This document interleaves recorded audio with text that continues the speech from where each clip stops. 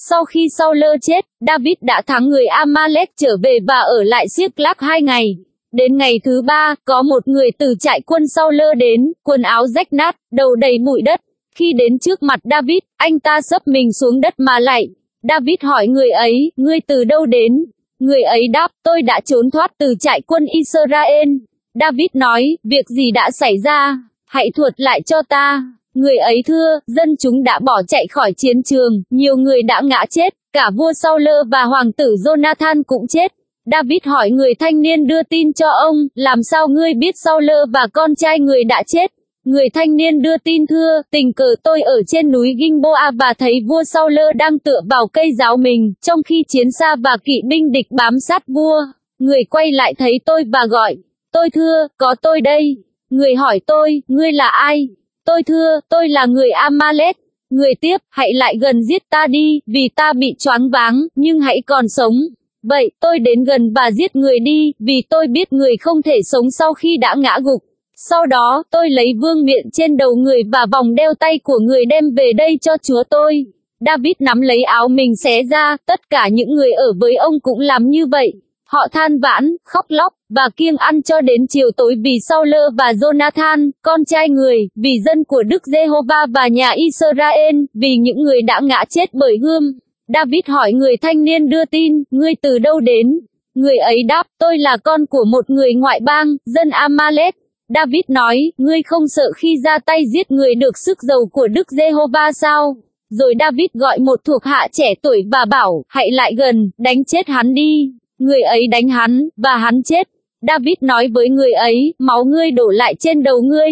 Chính miệng ngươi đã cáo tội ngươi, vì ngươi đã nói rằng, chính tôi đã giết người được sức dầu của Đức Giê-hô-va. Bấy giờ, David làm bài ai ca để khóc Saul và Jonathan, con trai Saul, mà truyền dạy cho con dân Juda. Đây là bài ca cây cung, được chép trong sách Gia-sa, hội Israel. Kẻ danh vọng của ngươi đã bị giết trên các đồi cao. Ôi sao các anh hùng này lại gục ngã? Đừng loan tin này ở Gát, chớ giao truyền trong các đường phố Eckalon, kẻo các con gái Philitin vui vẻ, và bọn con gái kẻ không cắt bì mừng rỡ chăng? Hội các núi Gilboa, nguyện sương móc và mưa chẳng sa xuống trên ngươi, và đồng ruộng chẳng sinh ngũ cốc để làm tế lễ, vì ở đó, cái khiên của anh hùng bị nhem nhuốc, tức là cái khiên của Saul, sẽ không còn được xoa dầu nữa. Cung của Jonathan chẳng quay về mà không dính đầy máu kẻ chết, và mỡ của những dũng sĩ, gươm của Saul cũng chẳng trở về không. Saul và Jonathan thương yêu nhau thắm thiết, khi sống, lúc chết cũng chẳng rời nhau, họ nhanh hơn chim ưng, mạnh hơn sư tử. Hội các thiếu nữ Israel, hãy khóc thương Saul. Người đã mặc cho các cô áo điều lộng lẫy, cài trên áo các cô đồ trang sức bằng vàng. Ôi, sao những dũng sĩ phải gục ngã giữa chiến trận. Jonathan bị giết chết trên các đồi cao.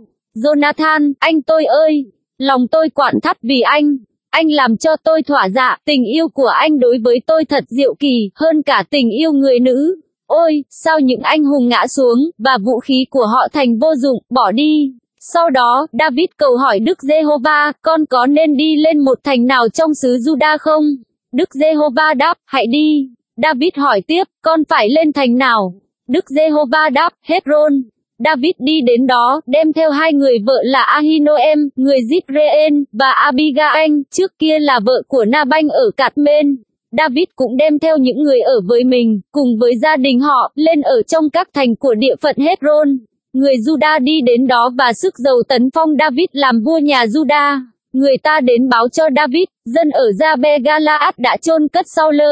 David sai sứ giả đến nói với người Gia-be-ga-la-ad, nguyện Đức Giê-hô-va ban phước cho các ngươi, vì các ngươi đã có lòng nhân từ đối với Saul, chúa các ngươi, mà chôn cất người. Nguyện Đức Giê-hô-va bày tỏ sự nhân từ và thành tín đối với các ngươi. Ta cũng sẽ hậu đãi các ngươi vì các ngươi đã làm điều này. Nguyện tay các ngươi được mạnh mẽ, khá tỏ ra là những người dũng cảm, vì Saul, chúa các ngươi đã chết, nhưng nhà Juda đã sức dầu cho ta làm vua của họ. Bấy giờ, tổng tư lệnh quân đội của Saul là Abner, con của Ner, đưa con trai của Saul là Ish-bô-sét qua Mahanaim, lập người làm vua Galaad, Asurit, Zipreen, Ephraim, Benjamin, và cả Israel. Khi Ish-bô-sét, con của Saul, bắt đầu trị vì Israel thì đã 40 tuổi, và người cai trị 2 năm. Chỉ có nhà Juda theo David mà thôi. Thời gian David làm vua nhà Juda tại Hebron là 7 năm 6 tháng. Abner, con của Ner, và các đầy tớ của Ishbosheth, con của Saul, từ Mahanaim kéo đến Gabaon. Joab, con của Seruja, và các đầy tớ của David cũng kéo đến. Họ gặp nhau tại hồ Gabaon, một phe ngồi ở bên này hồ, và một phe ngồi ở bên kia. Bấy giờ, Abner nói với Joab, hãy cho những thanh niên này đứng dậy và đọ sức với nhau trước mặt chúng ta đi. Joab nói, được, hãy cho chúng đọ sức. Vậy chúng đứng lên, đi ra với số lượng bằng nhau, 12 người Benjamin thuộc phe Ishbosheth, con Saul, và 12 người trong số các đầy tớ của David.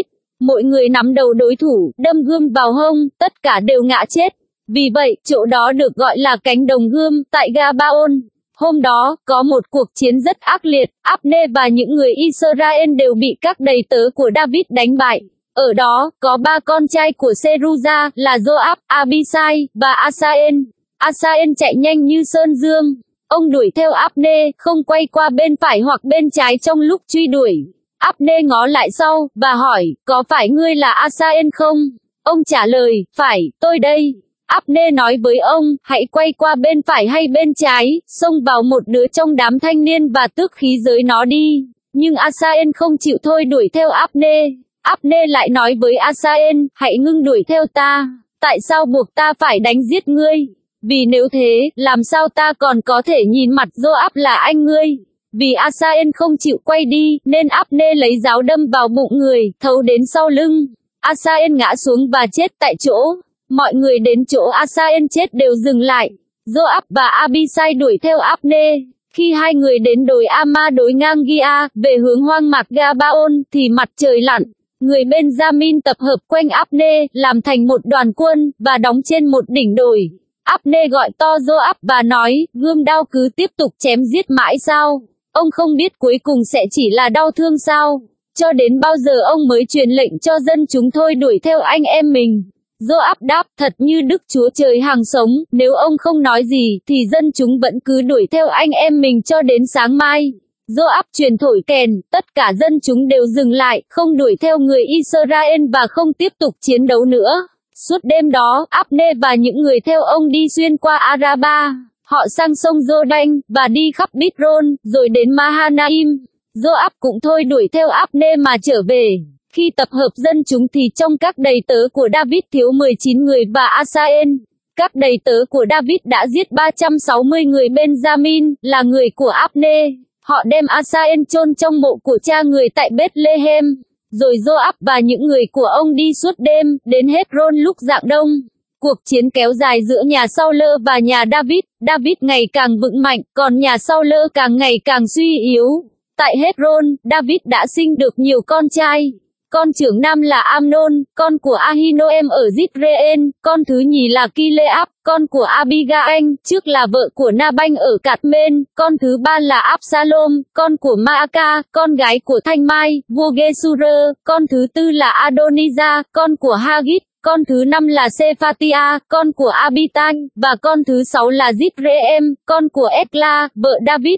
Đó là những con trai đã được sinh ra cho David, trong khi vua ở Hebron. Trong lúc chiến tranh tiếp diễn giữa nhà Saul và nhà David, thì Abner củng cố địa vị mình trong nhà Saul. Trước kia, Saul có một nàng hầu, tên là Zippa, con gái của Aza. Ishbosheth nói với Abner, tại sao ngươi đến cùng nàng hầu của cha ta? Abner rất tức giận về những lời của Ishbosheth, và nói, tôi có làm đầu chó mà theo phe Juda không?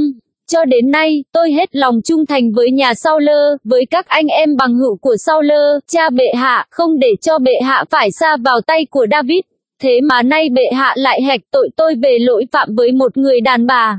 Nguyện Đức Chúa Trời phạt tôi một cách nặng nề nếu tôi chẳng vì David làm thành mọi điều Đức Giê-hô-va đã thề hứa với người, tức là cất vương quốc khỏi nhà Saul, và lập ngôi David trên Israel và trên Juda, từ Dan cho đến Bê-sê-ba.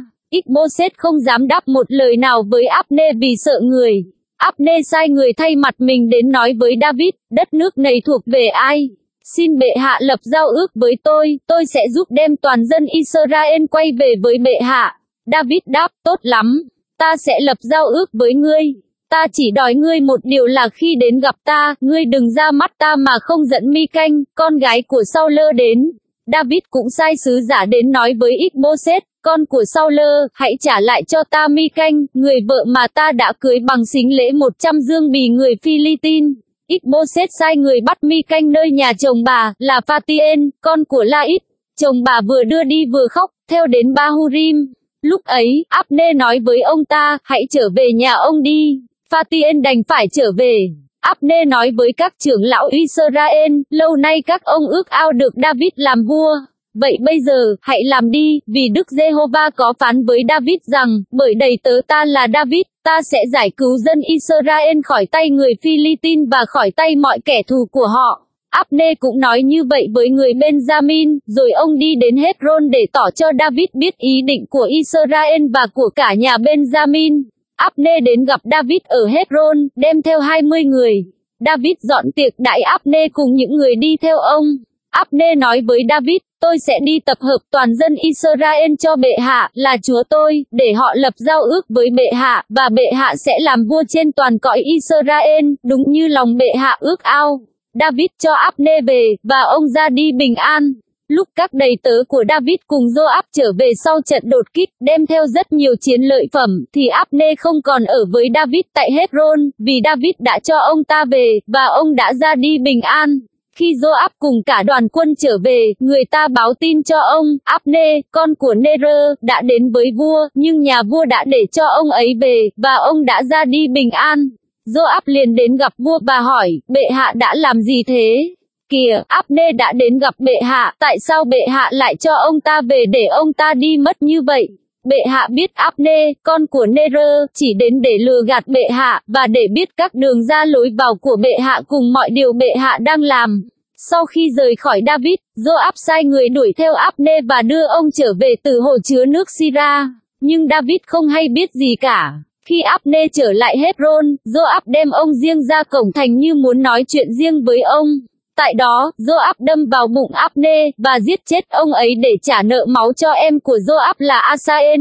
Sau đó, David nghe được việc này thì nói, ta và vương quốc ta vô tội đời đời trước mặt Đức Giê-hô-va về máu của Áp-nê, con của Nê-rơ.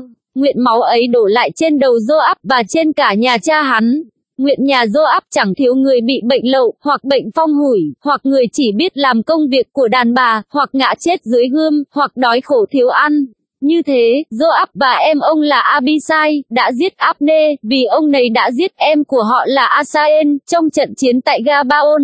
David nói với Joab và toàn dân theo ông, hãy xé áo các ngươi, mặc áo bằng vải thô, và than khóc Áp-nê. Rồi David đi theo sau linh cữu. Khi họ đã chôn Áp-nê tại Hebron rồi, vua cất tiếng khóc trước mộ của Áp-nê, và toàn dân đều khóc. Vua làm một bài điếu văn cho Áp-nê, Áp-nê phải chết như kẻ ngu dại chết sao? Tay ngươi không bị trói, chân ngươi cũng chẳng mang xiềng, ngươi đã ngã chết khác nào người ta ngã trước mặt kẻ ác. Tất cả dân chúng lại khóc. Sau đó, toàn dân đến nài nỉ David ăn ít bánh trước khi hết ngày, nhưng David thề, nếu trước khi mặt trời lặn ta ăn một miếng bánh hay là vật chi khác, nguyện Đức Giê-hô-va phạt ta thật nặng nề. Tất cả dân chúng đều ghi nhận và hài lòng về điều đó, mọi việc vua làm đều tốt đẹp trước mặt toàn dân. Như vậy, trong ngày hôm đó, toàn dân Israel đều biết rằng vua chẳng liên can gì đến tội giết Áp-nê, con của Nê-rơ. Vua nói với các đầy tớ mình, các ngươi không biết rằng, hôm nay, một thủ lĩnh, một đại nhân trong Israel đã ngã xuống hay sao?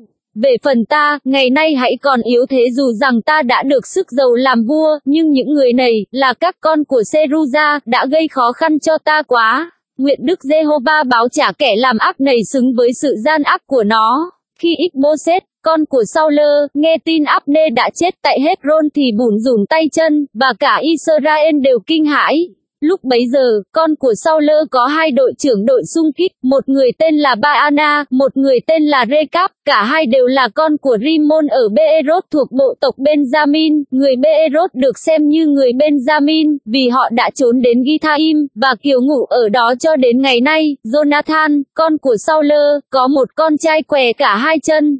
Khi hay tin từ Zizreel về cái chết của Saul và Jonathan, nó mới được 5 tuổi. Người vú nuôi đem nó chạy trốn, trong lúc chị vội vã chạy đi, nó té nên bị quẻ. Tên nó là Mephi-bô-sét, hai con của Rimmon người Beerot, là Rekab và Baana đi đến nhà Ishbosheth vào ban ngày giữa lúc nắng nhất, trong khi vua đang nằm nghỉ trưa. Họ vào tận trong nhà, giả vờ lấy lúa mì, rồi đâm vào bụng Ishbosheth.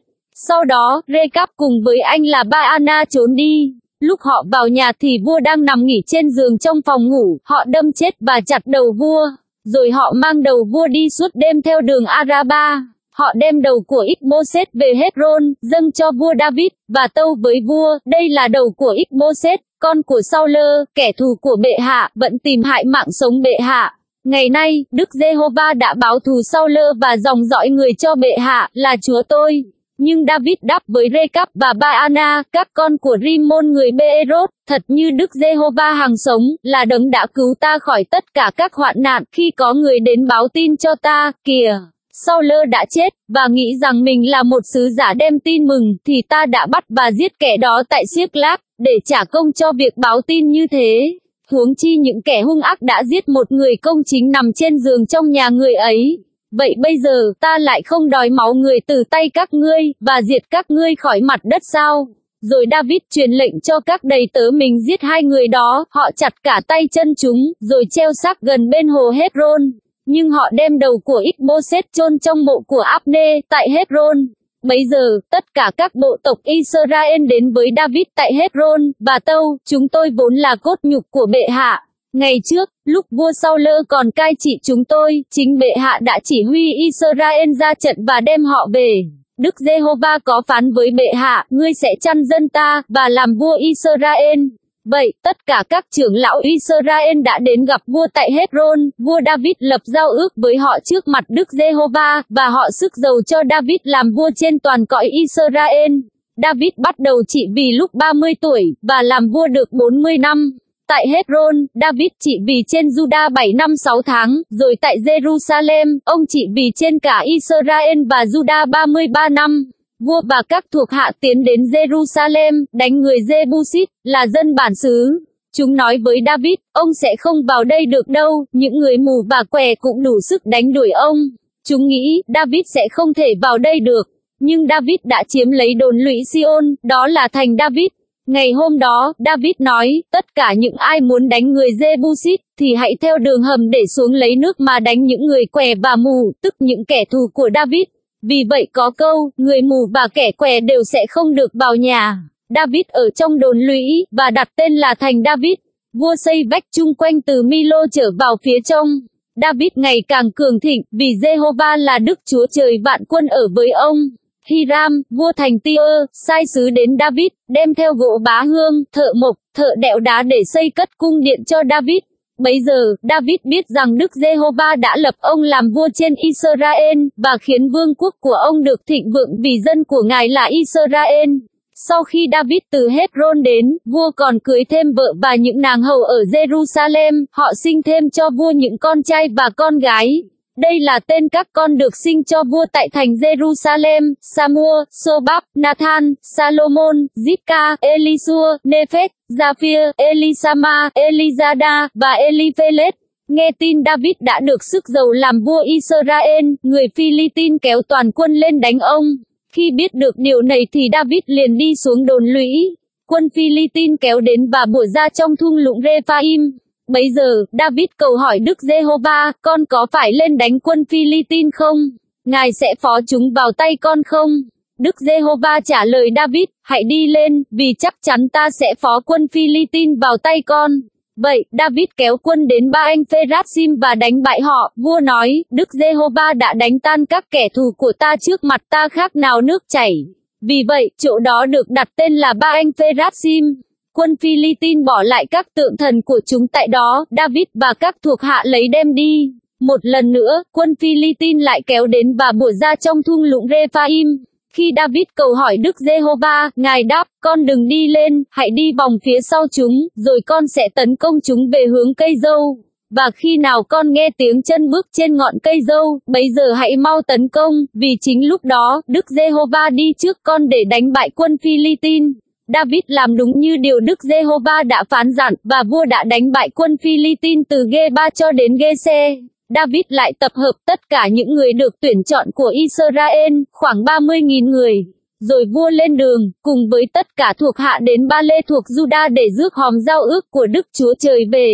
Đó là hòm mang danh Đức Giê-hô-va vạn quân, đấng vẫn ngự giữa các cherubim ở trên đó. Họ đặt hòm giao ước của Đức Chúa Trời trên một cỗ xe mới, rồi đem đi khỏi nhà Abinadab ở trên đồi.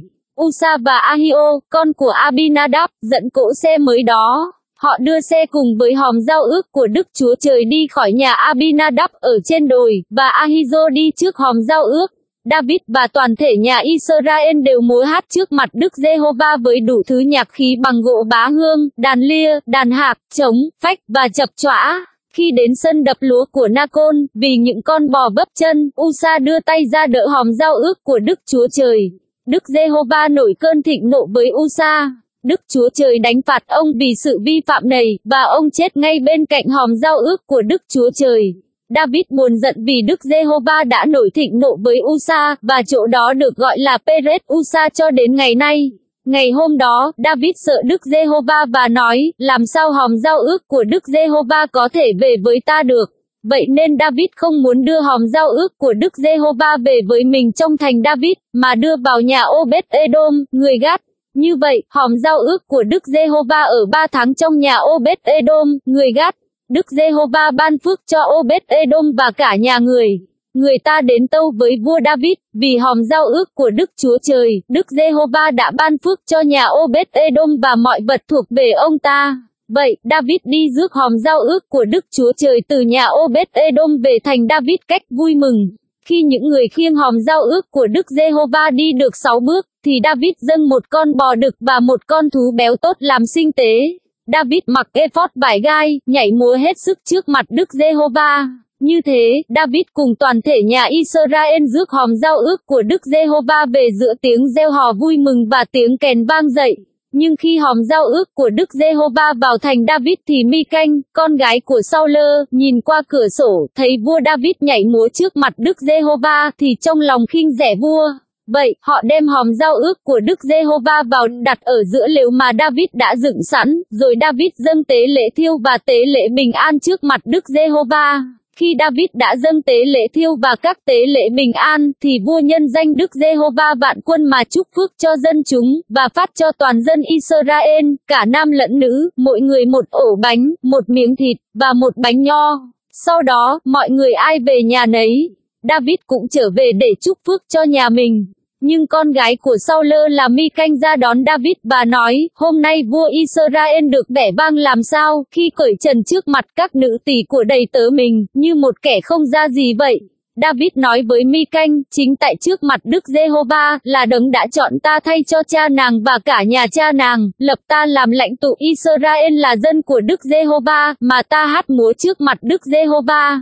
Ta sẽ hạ mình xuống nhiều hơn nữa, tự xem mình là hèn mạt, nhưng các nữ tỳ mà nàng nói đó lại sẽ tôn kính ta.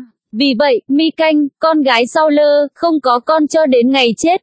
Khi vua đã ở trong cung điện mình, Đức Giê-hô-va đã giải cứu vua khỏi tất cả kẻ thù chung quanh và cho được bình an, thì vua nói với nhà tiên tri Na-than, hãy xem, nay ta ở trong cung điện bằng gỗ bá hương, còn hòm giao ước của Đức Chúa Trời vẫn ở trong lều vải.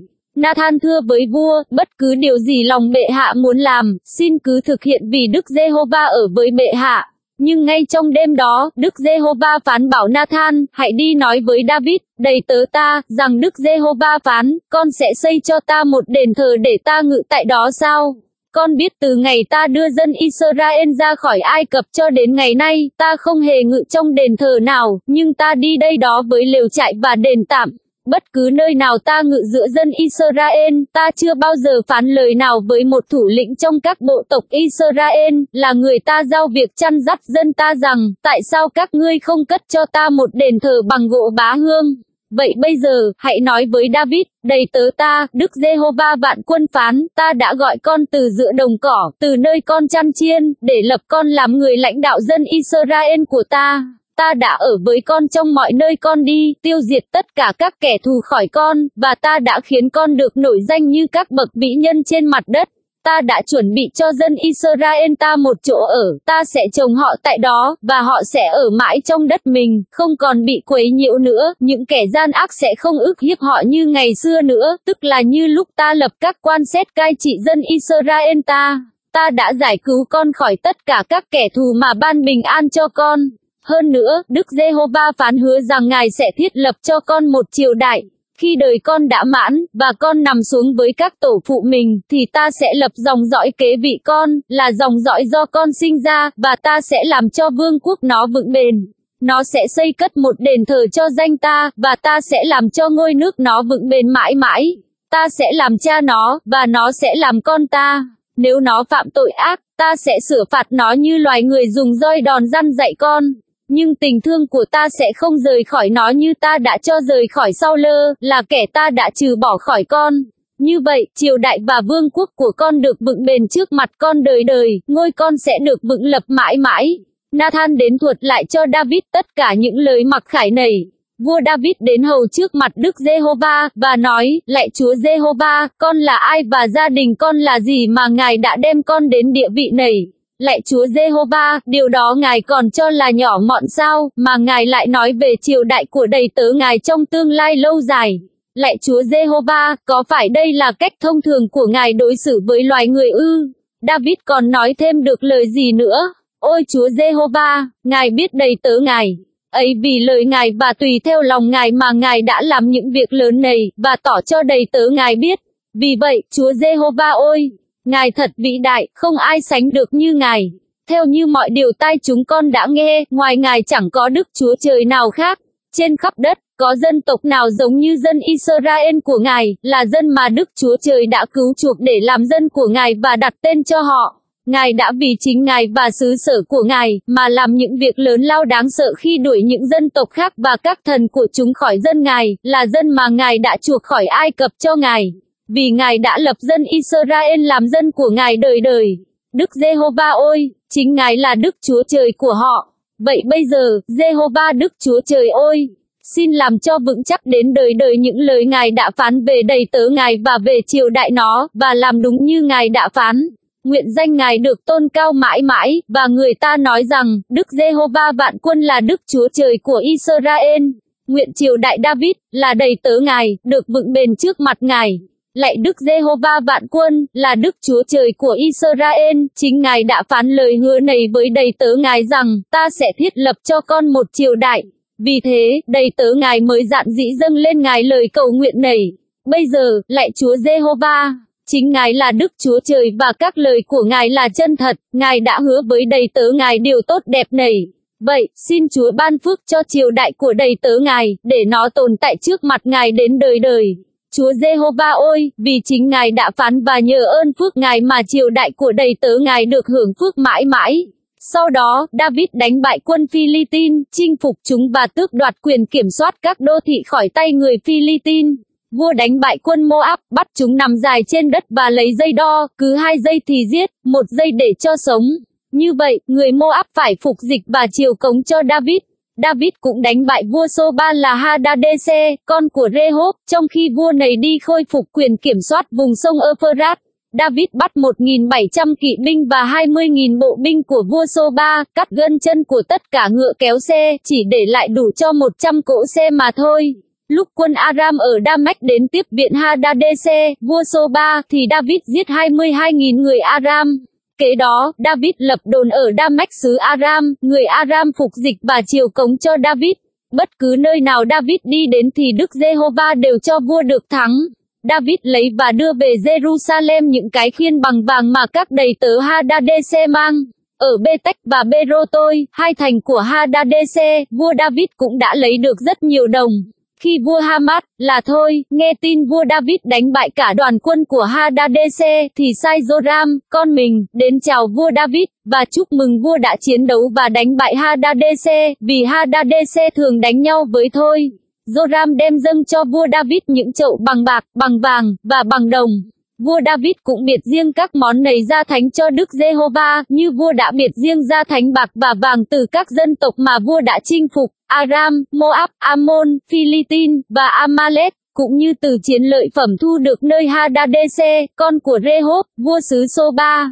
Sau khi đánh giết 18.000 người Edom trong thung lũng muối trở về, danh tiếng của David càng lừng lẫy. Vua lập đồn lụy trong khắp đất Edom, và tất cả người Edom phải khuất phục David. Đức Giê-hô-va đã cho David chiến thắng ở bất cứ nơi nào vua đi đến. David trị vì trên toàn cõi Israel, thực thi công lý và bình đẳng cho toàn dân. Joab, con của Seruja, làm tổng tư lệnh quân đội. Josaphat, con của Ahilud, làm quan ngự sử. Sa-đốc, con Ahitub, và Ahimelech, con Abiathar, làm thầy tế lễ, và Seraja làm thư ký. Benaja, con Jehoiada, chỉ huy người Kerethit và Phelethit, còn các con trai David làm thầy tế lễ. Bấy giờ, David nói, nhà Sau-lơ có ai còn sống sót không? Ta muốn vì Jonathan mà làm ơn cho người ấy. Có một đầy tớ của nhà Sau-lơ, tên là Sip-ba, người ta gọi ông đến với David. Vua hỏi, ngươi là Sip-ba phải không?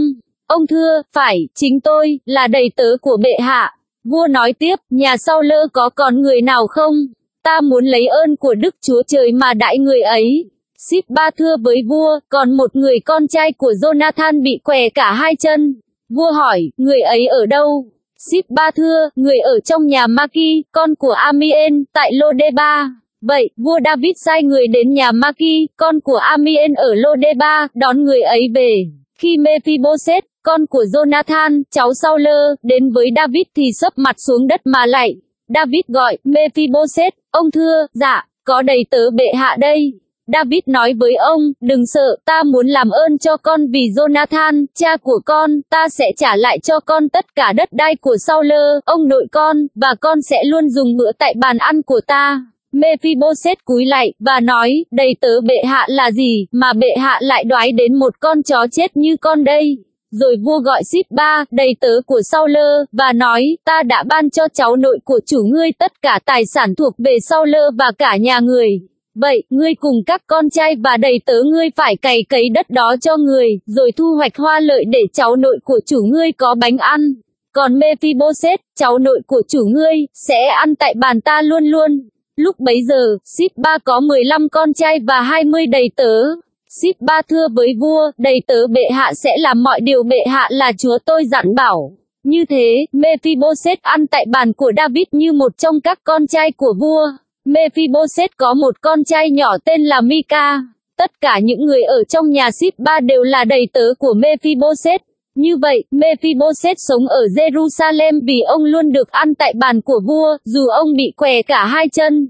Một thời gian sau, vua Ammon băng hà, con trai vua là Hanun lên kế vị. David nói, ta muốn bày tỏ tình thân thiện với Hanun, con của Naek, như cha vua ấy đã đối xử tốt với ta. Rồi David sai các triều thần của mình đến chia buồn với vua ấy về sự qua đời của vua cha. Vậy, các triều thần của David đến đất người Ammon. Nhưng các thủ lĩnh của người Ammon tâu với Hanun, chúa mình, bệ hạ tưởng rằng David sai người đến chia buồn với bệ hạ là vì tôn kính vua cha sao? David sai những đầy tớ đến với bệ hạ, chẳng phải là để xem xét thành, do thám và triệt hạ thành sao? Thế là Hanun bắt các đầy tớ của David, cạo một nửa râu của họ, cắt ngắn áo dài họ cho đến mông, rồi đuổi họ về. Người ta thuật lại việc này cho David nghe, vua sai người đi đón họ, vì họ rất tủi nhục. Vua bảo họ, hãy ở lại Jericho cho đến khi râu của các ngươi mọc lại, rồi hãy trở về. Khi người Ammon thấy mình đã trở nên đáng ghét đối với David, họ sai người đi thuê khoảng 20.000 bộ binh của người Aram ở Beth-rehob và Soba, 1.000 người của vua Maaka, và 12.000 người ở xứ Top. David nghe được tin đó, liền sai Joab với cả đoàn quân tinh nhuệ đi đánh chúng. Người Ammon kéo ra, dàn quân trước cổng thành, còn quân Aram ở Soba và Rehob, quân của xứ Top và vua Maaka đều đóng riêng ra ở ngoài đồng. Joab thấy phải đối phó với mặt trận cả phía trước lẫn phía sau, nên đã chọn một số chiến sĩ trong đoàn quân tinh nhuệ của Israel, và dàn trận đối địch với người Aram. Số quân còn lại ông giao cho Abisai, em mình, để dàn trận đối mặt với quân Ammon. Ông nói với Abisai, nếu quân Aram mạnh hơn anh, em sẽ tiếp viện cho anh, nhưng nếu quân Ammon mạnh hơn em, anh sẽ tiếp viện cho em. Hãy mạnh mẽ và chiến đấu dũng cảm vì dân tộc của chúng ta và vì các thành trì của Đức Chúa Trời chúng ta. Nguyện Đức Giê-hô-va thực hiện ý muốn tốt đẹp của Ngài. Joab cùng với cánh quân theo ông tiến đến gần, giao chiến với quân Aram và chúng chạy trốn khỏi ông. Khi thấy quân Aram bỏ chạy thì quân Ammon cũng chạy trốn khỏi Abisai, và rút vào trong thành. Sau khi thắng người Ammon, Joab trở về Jerusalem. Người Aram thấy mình bị Israel đánh bại thì tập hợp lại với nhau. Hadadezer sai người chiêu tập quân Aram ở bên kia sông, và Sobak, chỉ huy trưởng quân đội Hadadezer, dẫn chúng đến Helam. Nghe tin này, David tập hợp toàn thể Israel lại, vượt qua sông Jordan, kéo đến Helam. Quân Aram dàn trận nghênh chiến với David, nhưng rồi quân Aram chạy trốn khỏi Israel. David tiêu diệt 700 chiến xa quân Aram và 40.000 kỵ binh. Tại đó, vua cũng giết chết Sobak, chỉ huy trưởng quân đội của chúng. Khi các vua chư hầu của Hadadezer thấy mình bị Israel đánh bại, thì cầu hòa với Israel và phục dịch họ. Người Aram không còn dám giúp người Ammon nữa. Mùa xuân là thời điểm các vua thường ra quân chinh chiến. David sai Joab cùng với các thuộc hạ của mình và toàn thể Israel đánh giặc. Họ cướp phá người Ammon và bao vây thành Giáp-ba. Nhưng David ở lại Jerusalem. Một buổi chiều kia, David đứng dậy khỏi giường mình và đi dạo trên mái bằng cung điện. Từ trên mái bằng, vua thấy một phụ nữ rất đẹp đang tắm. David sai người dọ hỏi về người phụ nữ ấy thì người ta thưa rằng, đó chính là Bathsheba, con gái của Eliam, vợ của Uri, người Hethit. David sai người bắt nàng vào cung. Khi nàng đến, vua nằm với nàng. Khi ấy nàng vừa thanh tẩy sau kỳ ô uế, rồi nàng trở về nhà. Người phụ nữ thụ thai. Nàng sai người báo cho David, tôi có thai. David sai người nói với Joab, hãy bảo Uri, người Hethit, về gặp ta. Vậy, Joab gọi Uri về gặp David. Khi Uri đến, David hỏi thăm về Joab và quân lính có bình an không, và chiến sự thế nào. Rồi David nói với Uri, hãy đi xuống nhà ngươi và rửa chân đi. Vậy, Uri đi ra khỏi cung vua và có người đem một món quà của vua theo sau ông. Nhưng Uri ngủ tại cổng cung điện cùng với tất cả thuộc hạ của chúa mình, chứ không về nhà. Khi người ta thuật với David rằng, Uri không đi xuống nhà ông ta, thì David hỏi Uri, chẳng phải ngươi đi đường xa mới về ư? Tại sao ngươi không về nhà của ngươi? Uri thưa với David, hòm giao ước cũng như dân Israel và Juda đang ở trong lều, chủ tướng tôi là Joab cùng với các đầy tớ chúa tôi đang cắm trại ngoài đồng, còn tôi lại về nhà để ăn uống và ngủ với vợ mình sao? Thật như bệ hạ và linh hồn của bệ hạ vẫn sống, tôi chẳng bao giờ làm một việc như thế. David nói với Uri, hôm nay hãy ở lại đây, rồi mai ta sẽ sai ngươi đi. Vậy, Uri ở lại Jerusalem ngày hôm đó và hôm sau.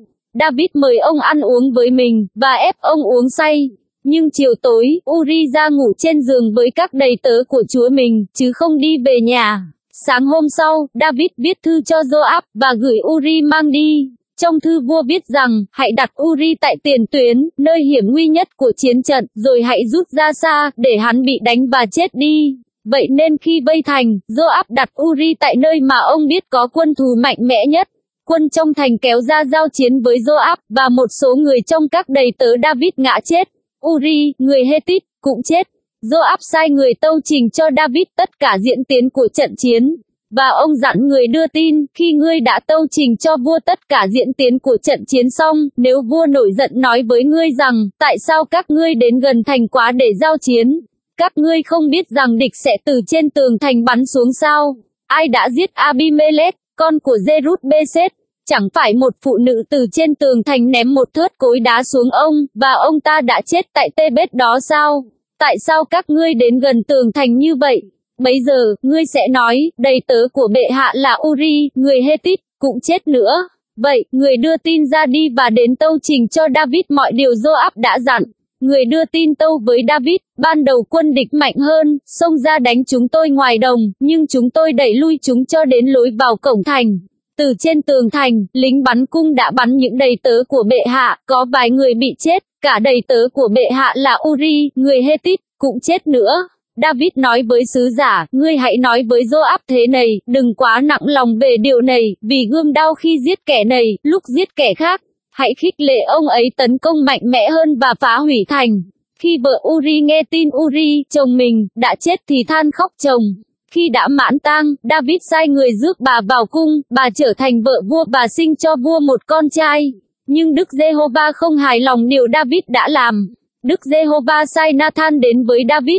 Ông đến nói với vua, trong một thành kia có hai người, một người giàu và một người nghèo.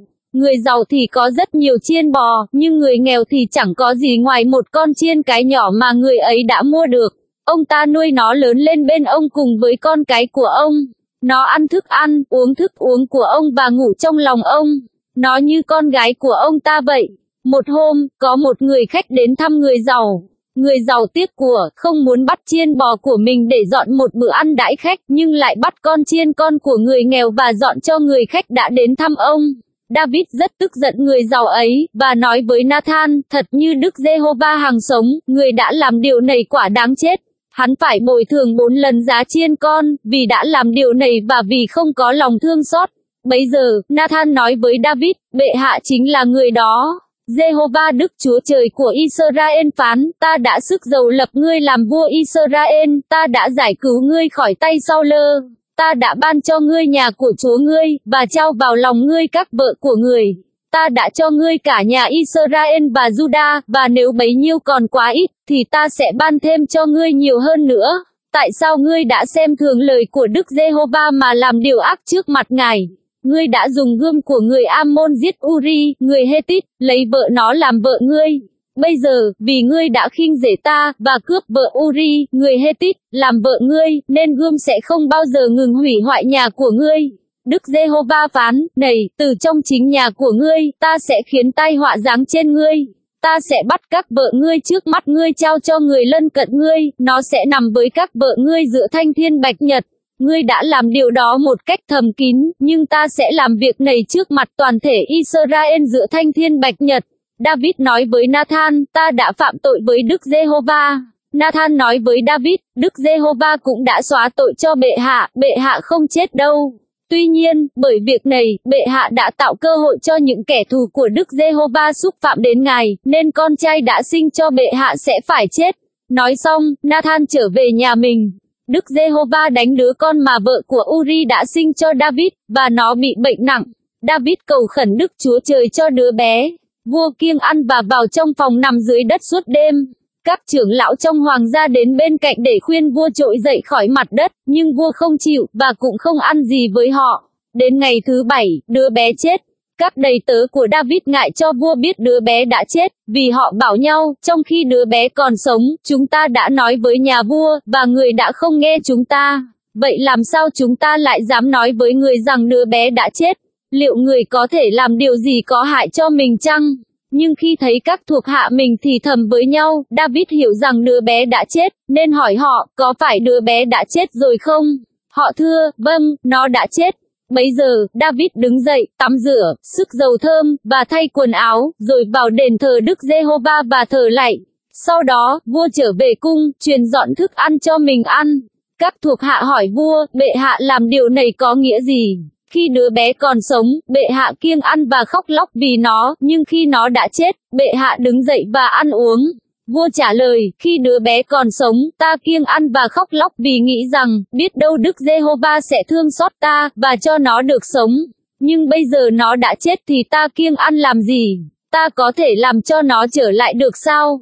Ta sẽ đi đến với nó, nhưng nó không trở lại với ta. David an ủi Bát-sê-ba, vợ mình, và đến nằm với bà. Bà sinh một con trai, vua đặt tên là Salomon.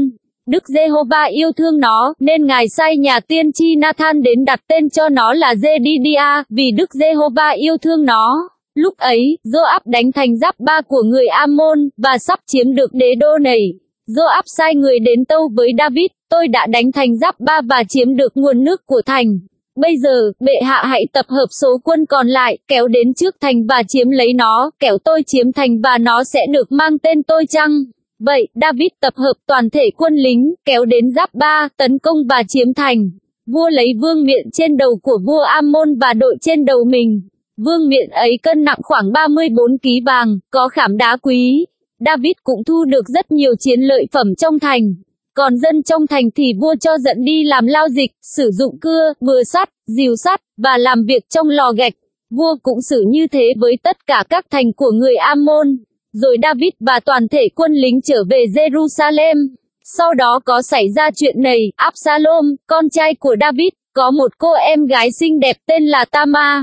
Amnon, con trai của David, yêu nàng. Amnon bị dằn vặt đến nỗi ốm tương tư vì Tamar, em gái mình, bởi nàng là một trinh nữ nên Amnon khó có thể làm gì được nàng. Nhưng Amnon có một người bạn tên là Jonadab, con của Simea, là anh David. Jonadab là người rất xảo quyệt. Anh ta hỏi Amnon, này hoàng tử, vì sao mỗi ngày một tiểu tụy như vậy? Không nói cho tôi biết được sao?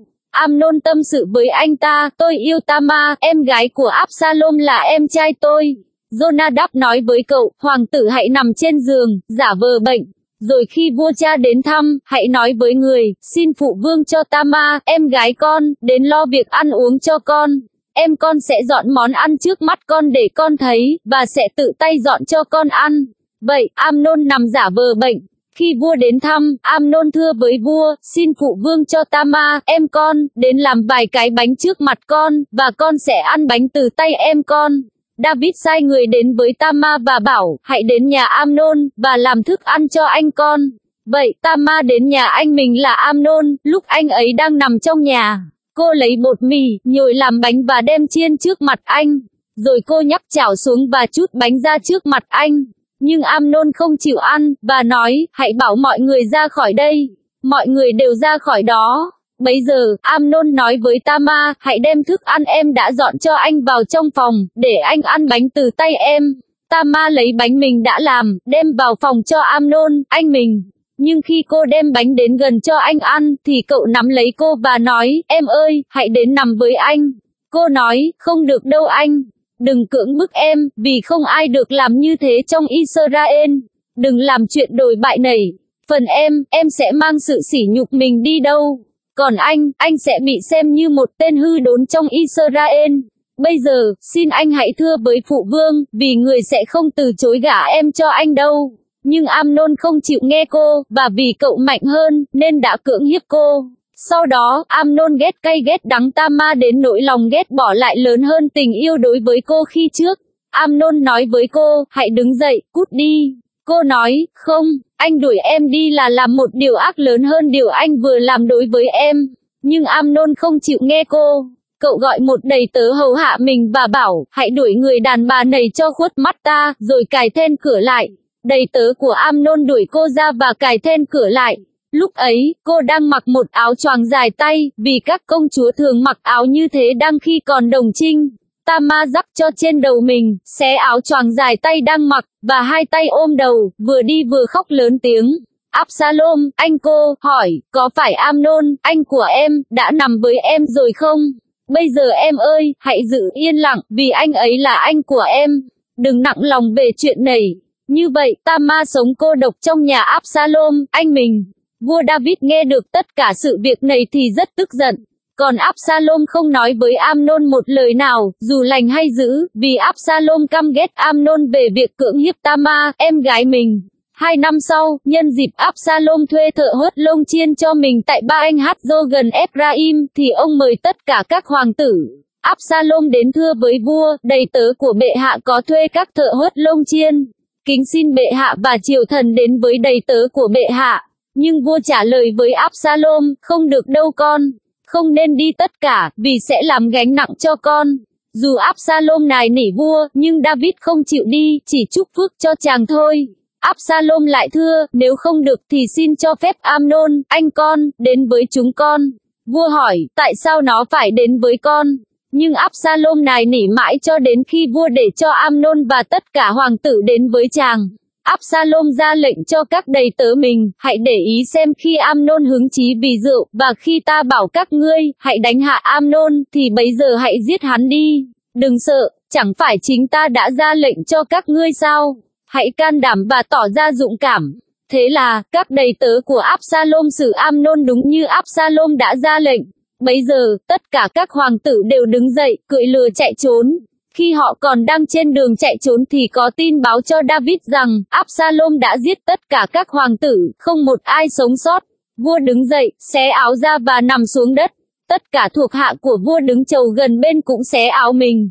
Nhưng Jonadab, con của Simea, là anh David, lên tiếng nói, xin chúa tôi đừng nghĩ rằng họ đã giết tất cả các hoàng tử.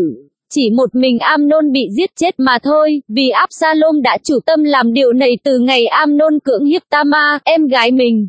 Vậy, xin bệ hạ là chúa tôi đừng nặng lòng mà nghĩ rằng tất cả hoàng tử đã chết, chỉ một mình Amnon chết mà thôi. Lúc ấy, Absalom đã chạy trốn. Người lính trẻ đang đứng canh, ngước mắt lên, nhìn thấy một đám đông đi tới theo con đường phía sau mình, bên sườn núi. Jonadab thưa với vua, kìa, các hoàng tử về đấy, việc xảy ra đúng như đầy tớ của bệ hạ đã nói. Ông vừa dứt lời thì các hoàng tử về đến, họ òa lên khóc. Vua và tất cả quần thần đều khóc thảm thiết. Absalom đã chạy trốn và đến với Thanh Mai, con của Amiud, là vua xứ Gesur. Còn David ngày ngày khóc thương con trai mình. Như thế, Absalom trốn đến Gesur, và ở đó 3 năm. Lúc ấy, vua David chạy nhớ đến Absalom, vì vua đã khuây khỏa về cái chết của Amnon. Bấy giờ, Joab con của Seruja nhận thấy lòng vua đang hướng về Absalom.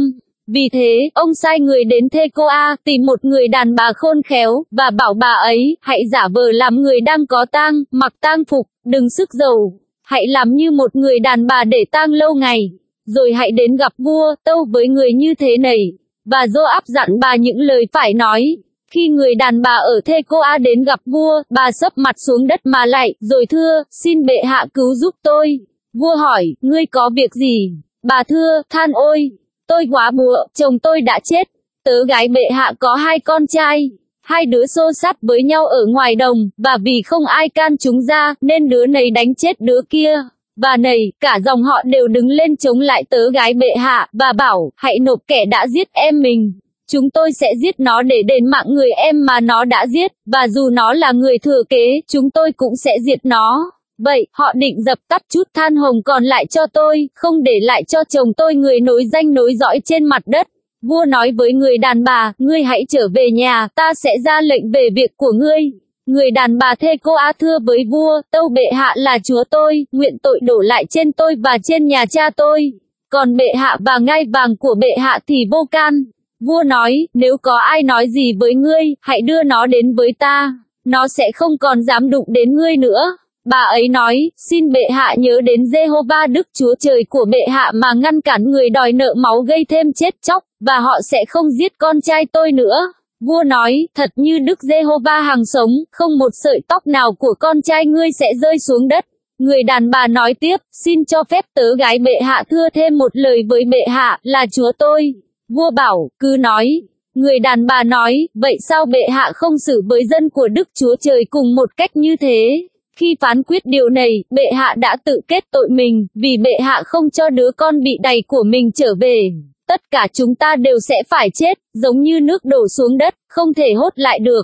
Nhưng Đức Chúa Trời không cất mạng sống đi, trái lại, Ngài hoạch định phương cách để người bị đày không cứ phải xa cách Ngài.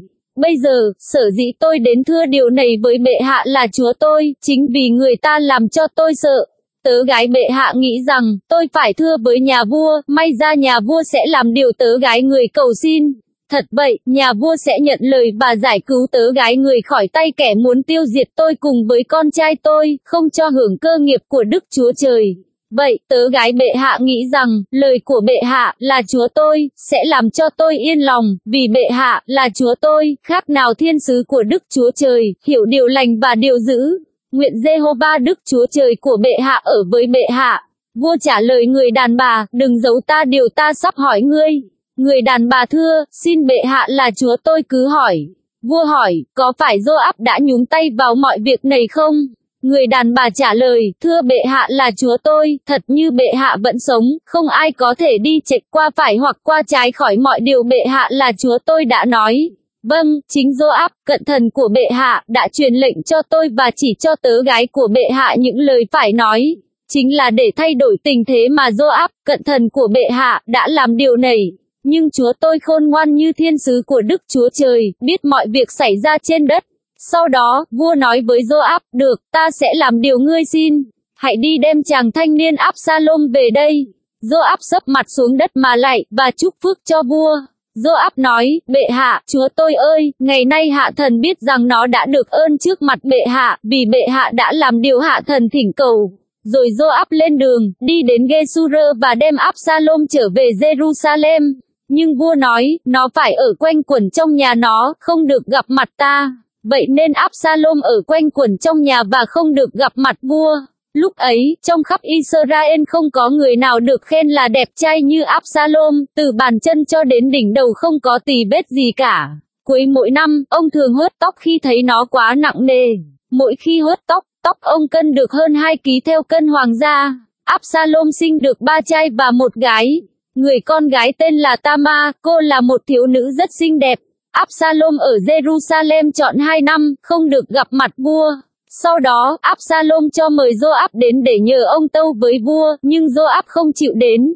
Absalom lại cho mời ông lần thứ nhì, nhưng Joab vẫn không chịu đến. Vì thế, Absalom nói với các đầy tớ mình, kìa, cánh đồng của Joab ở ngay bên cạnh cánh đồng của ta, ông ấy trồng lúa mạch ở đó, hãy đi châm lửa đốt cánh đồng ấy. Các đầy tớ của Absalom châm lửa đốt cánh đồng đó. Bấy giờ, Joab đứng dậy và đến nhà Absalom mà hỏi, tại sao các đầy tớ ông đã đốt cánh đồng của tôi? Absalom trả lời với Joab, này, tôi đã cho mời ông đến đây, để tôi nhờ ông tâu với vua, con đã từ Gesur trở về làm gì? Thà con vẫn ở đó còn hơn.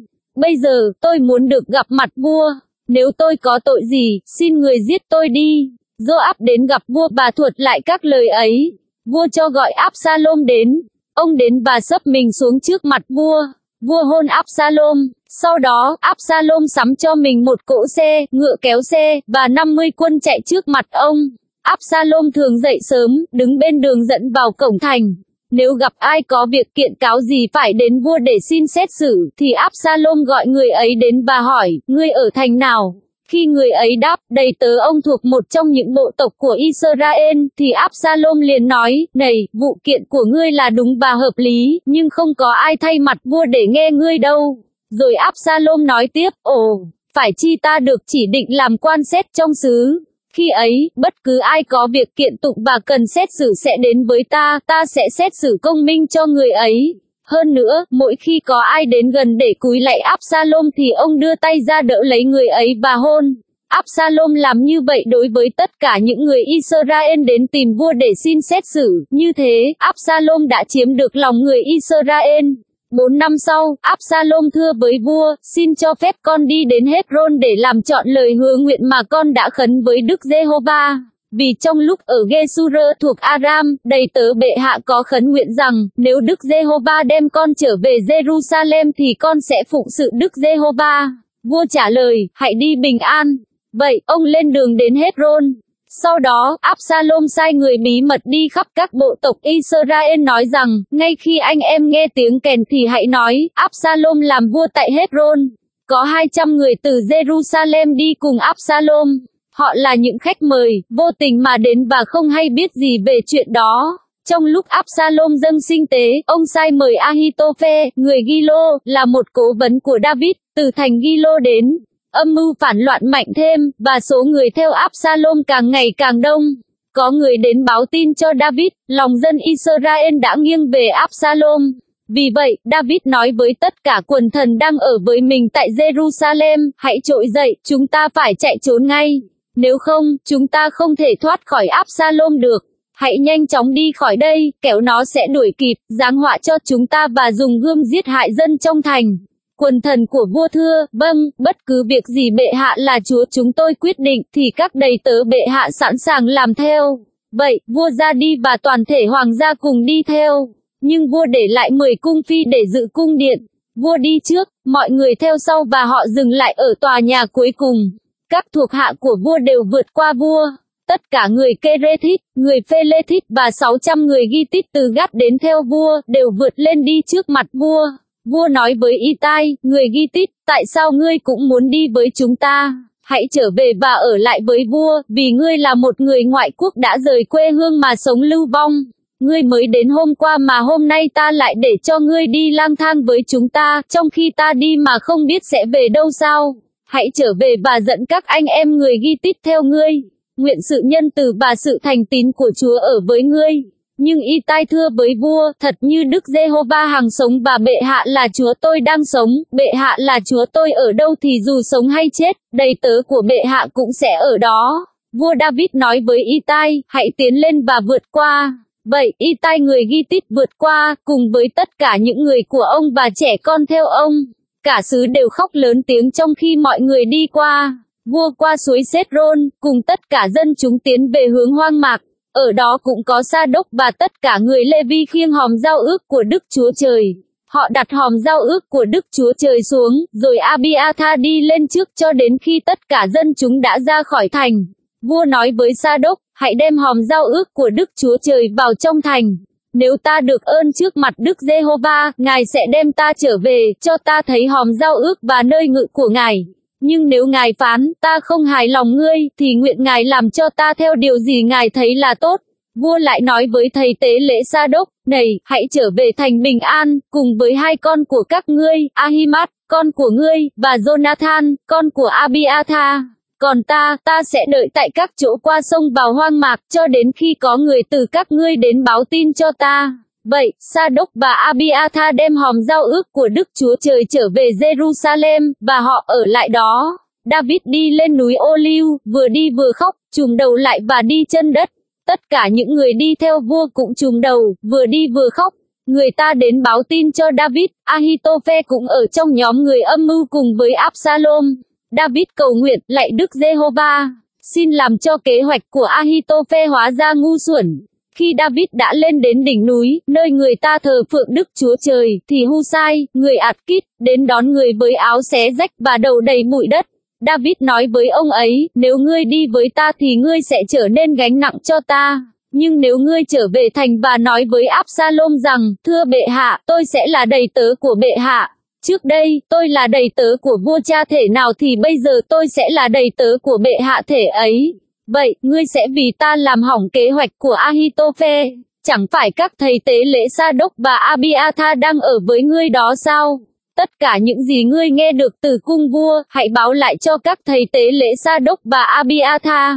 2 con trai của họ là Ahimat, con của Sa-đốc, và Jonathan, con của Abiathar, vẫn ở đó với họ. Ngươi sẽ nhờ chúng báo cho ta mọi điều ngươi nghe được. Vậy Husai, cố vấn của David, trở về thành trong khi Absalom vào Jerusalem. Khi David vừa đi qua khỏi đỉnh núi một chút thì Síp-ba, đầy tớ của Mephi-bô-sét, đến đón vua với 2 con lừa chở 200 ổ bánh, 100 bánh nho khô, 100 bánh trái vả, và 1 bầu rượu nho. Vua hỏi Síp-ba, ngươi định làm gì với những thứ này? Síp-ba trả lời, các con lừa thì để cho người trong hoàng tộc cưỡi, bánh và trái cây dùng làm thức ăn cho các thanh niên, còn rượu thì để cho những người yếu sức giữa hoang mạc uống. Vua hỏi, vậy, con trai của chủ ngươi ở đâu? Síp-ba thưa, người ở lại Jerusalem, vì nói rằng, hôm nay nhà Israel sẽ trả lại cho ta vương quốc của ông cha ta. Vua nói với Síp-ba, vậy, mọi vật thuộc về Mephi-bô-sét thì nay là của ngươi. Síp-ba thưa, tôi xin lạy tạ bệ hạ. Ước gì tôi được ơn trước mặt bệ hạ là chúa tôi. Khi vua David đến Bahurim, có một người thuộc dòng dõi nhà Sau-lơ, tên là Simei, con của Gera, từ nơi ấy đi ra. Người này vừa đi vừa nguyền rủa. Hắn ném đá vào David và các thuộc hạ của vua, dù có cả quân đội và các dũng sĩ bảo vệ bên phải và bên trái vua. Simei rủa xả David rằng, hãy cút đi, tên bấy máu, kẻ gian ác kia. Đức Giê-hô-va đã khiến máu của nhà Sau-lơ, mà ngươi đã chiếm ngôi, đổ lại trên ngươi. Đức Giê-hô-va trao vương quyền vào tay Absalom, con của ngươi. Bây giờ, ngươi bị hoạn nạn vì ngươi là một tên bấy máu. Lúc ấy, Abisai, con của Seruja, thưa với vua, tại sao con chó chết kia dám nguyền rủa bệ hạ là chúa tôi? Hãy để tôi đi chém đầu nó. Nhưng vua nói, hội các con của Seruja, việc của ta can gì đến các ngươi? Nếu Simei rủa xả vì Đức Giê-hô-va đã phán với người rằng, hãy rủa xả David, thì ai dám nói với người, tại sao ngươi làm như vậy? Rồi David nói với Abisai và các đầy tớ mình, kìa, con ruột ta do chính ta sinh ra còn tìm hại mạng sống ta, huống chi người Benjamin này. Hãy để mặc nó, hãy để nó nguyền rủa, vì Đức Giê-hô-va bảo nó làm vậy. Có lẽ Đức Giê-hô-va sẽ nhìn thấy sự khốn khổ của ta, và sẽ lấy phước lành trả lại cho ta thay vì lời nguyền rủa của nó hôm nay. David và các thuộc hạ cứ tiếp tục hành trình, trong khi Simei đi theo sườn núi đối diện với David. Hắn vừa đi vừa nguyền rủa vừa ném đá David, và hất tung bụi đất lên. Khi vua và tất cả những người theo vua đến nơi thì ai nấy đều rất mệt mỏi, nên vua nghỉ lấy sức tại đó. Trong lúc đó, Absalom và tất cả người Israel đều đã vào Jerusalem, và Ahitophe theo người. Khi Husai người Ạt-kít, cố vấn của David, đến với Absalom thì tung hô, Đức vua vạn tuế. Đức vua vạn tuế. Absalom hỏi Husai, đây là cách ngươi tỏ lòng trung thành với bạn ngươi đó sao? Tại sao ngươi không đi theo bạn ngươi? Husai trả lời Absalom, không, tôi sẽ thuộc về người được Đức Giê-hô-va và được toàn dân Israel lựa chọn, và tôi sẽ ở với người ấy. Hơn nữa, tôi sẽ phục vụ ai? Không phải là phục vụ con của người ấy sao? Tôi đã phục vụ thân phụ của bệ hạ thể nào, thì tôi cũng sẽ phục vụ bệ hạ thể ấy. Absalom bảo Ahitophe, các ngươi hãy bàn nhau xem chúng ta phải làm gì. Ahitophe nói với Absalom, bệ hạ hãy đến nằm cùng các cung phi mà vua cha đã để lại dự cung điện. Khi toàn thể Israel hay rằng bệ hạ đã làm cho vua cha ghét bệ hạ, thì tay của tất cả những người ở với bệ hạ sẽ trở nên mạnh mẽ hơn. Người ta căng lều cho Absalom trên mái bằng cung điện, rồi Absalom đến nằm cùng các cung phi của cha mình. Mọi người Israel đều biết việc này. Trong thời ấy, lời bàn của Ahitophe đưa ra được xem như lời phán của chính Đức Chúa Trời khi người ta cầu hỏi Ngài. Tất cả lời bàn của Ahitophe đều có giá trị như thế đối với cả David lẫn Absalom. Ahitophe lại nói với Absalom, xin để tôi tuyển 12.000 quân, và tôi sẽ lên đường đuổi theo David ngay đêm nay. Tôi sẽ tấn công trong lúc ông ấy đang mệt mỏi, chán nản, và làm cho ông ấy kinh khiếp. Tất cả những người theo ông ấy sẽ chạy trốn, và tôi sẽ giết một mình nhà vua mà thôi. Như vậy, tôi sẽ đưa toàn dân trở về với bệ hạ. Cái chết của người mà bệ hạ đang truy tìm sẽ làm cho mọi người quay về với bệ hạ, và tất cả dân chúng sẽ được yên ổn.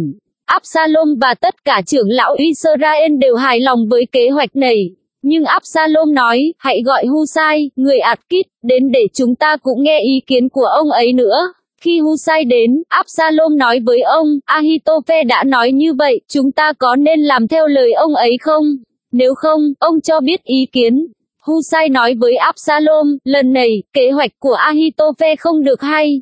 Husai nói tiếp, bệ hạ đã biết vua cha và các thuộc hạ người là những dũng sĩ, lòng họ đang cay đắng như gấu mẹ mất con trong rừng. Hơn nữa, vua cha là một chiến sĩ đầy kinh nghiệm, người sẽ không nghỉ đêm với quân lính đâu.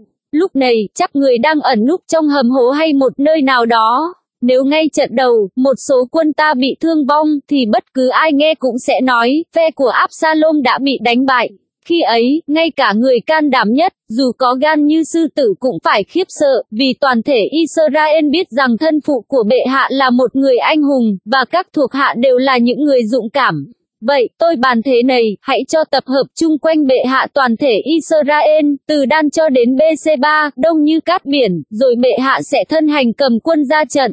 Chúng ta sẽ tiến đánh David bất cứ nơi nào người bị phát hiện, và chúng ta sẽ bủa vây người như sương rơi trên đất. Như thế, người và tất cả thuộc hạ không một ai sống sót.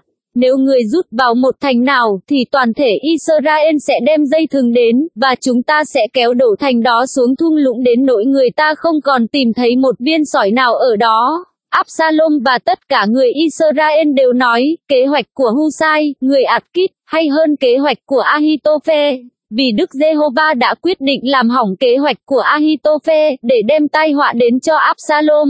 Bấy giờ, Husai nói với các thầy tế lễ Sa-đốc và Abiathar, Ahitophe đã bàn thế này với Absalom và các trưởng lão Israel, còn tôi thì bàn thế kia.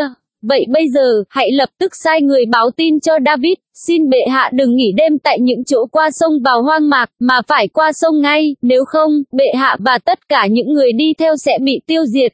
Jonathan và Ahimaaz đang đứng chờ tin tại En-rogel, họ không vào thành vì sợ bị phát hiện. Một đầy tớ gái đến đưa tin cho họ để họ báo lại cho vua David. Nhưng có một thanh niên thấy họ và báo cho Absalom. Hai người vội vàng đi và đến nhà một người ở Bahurim.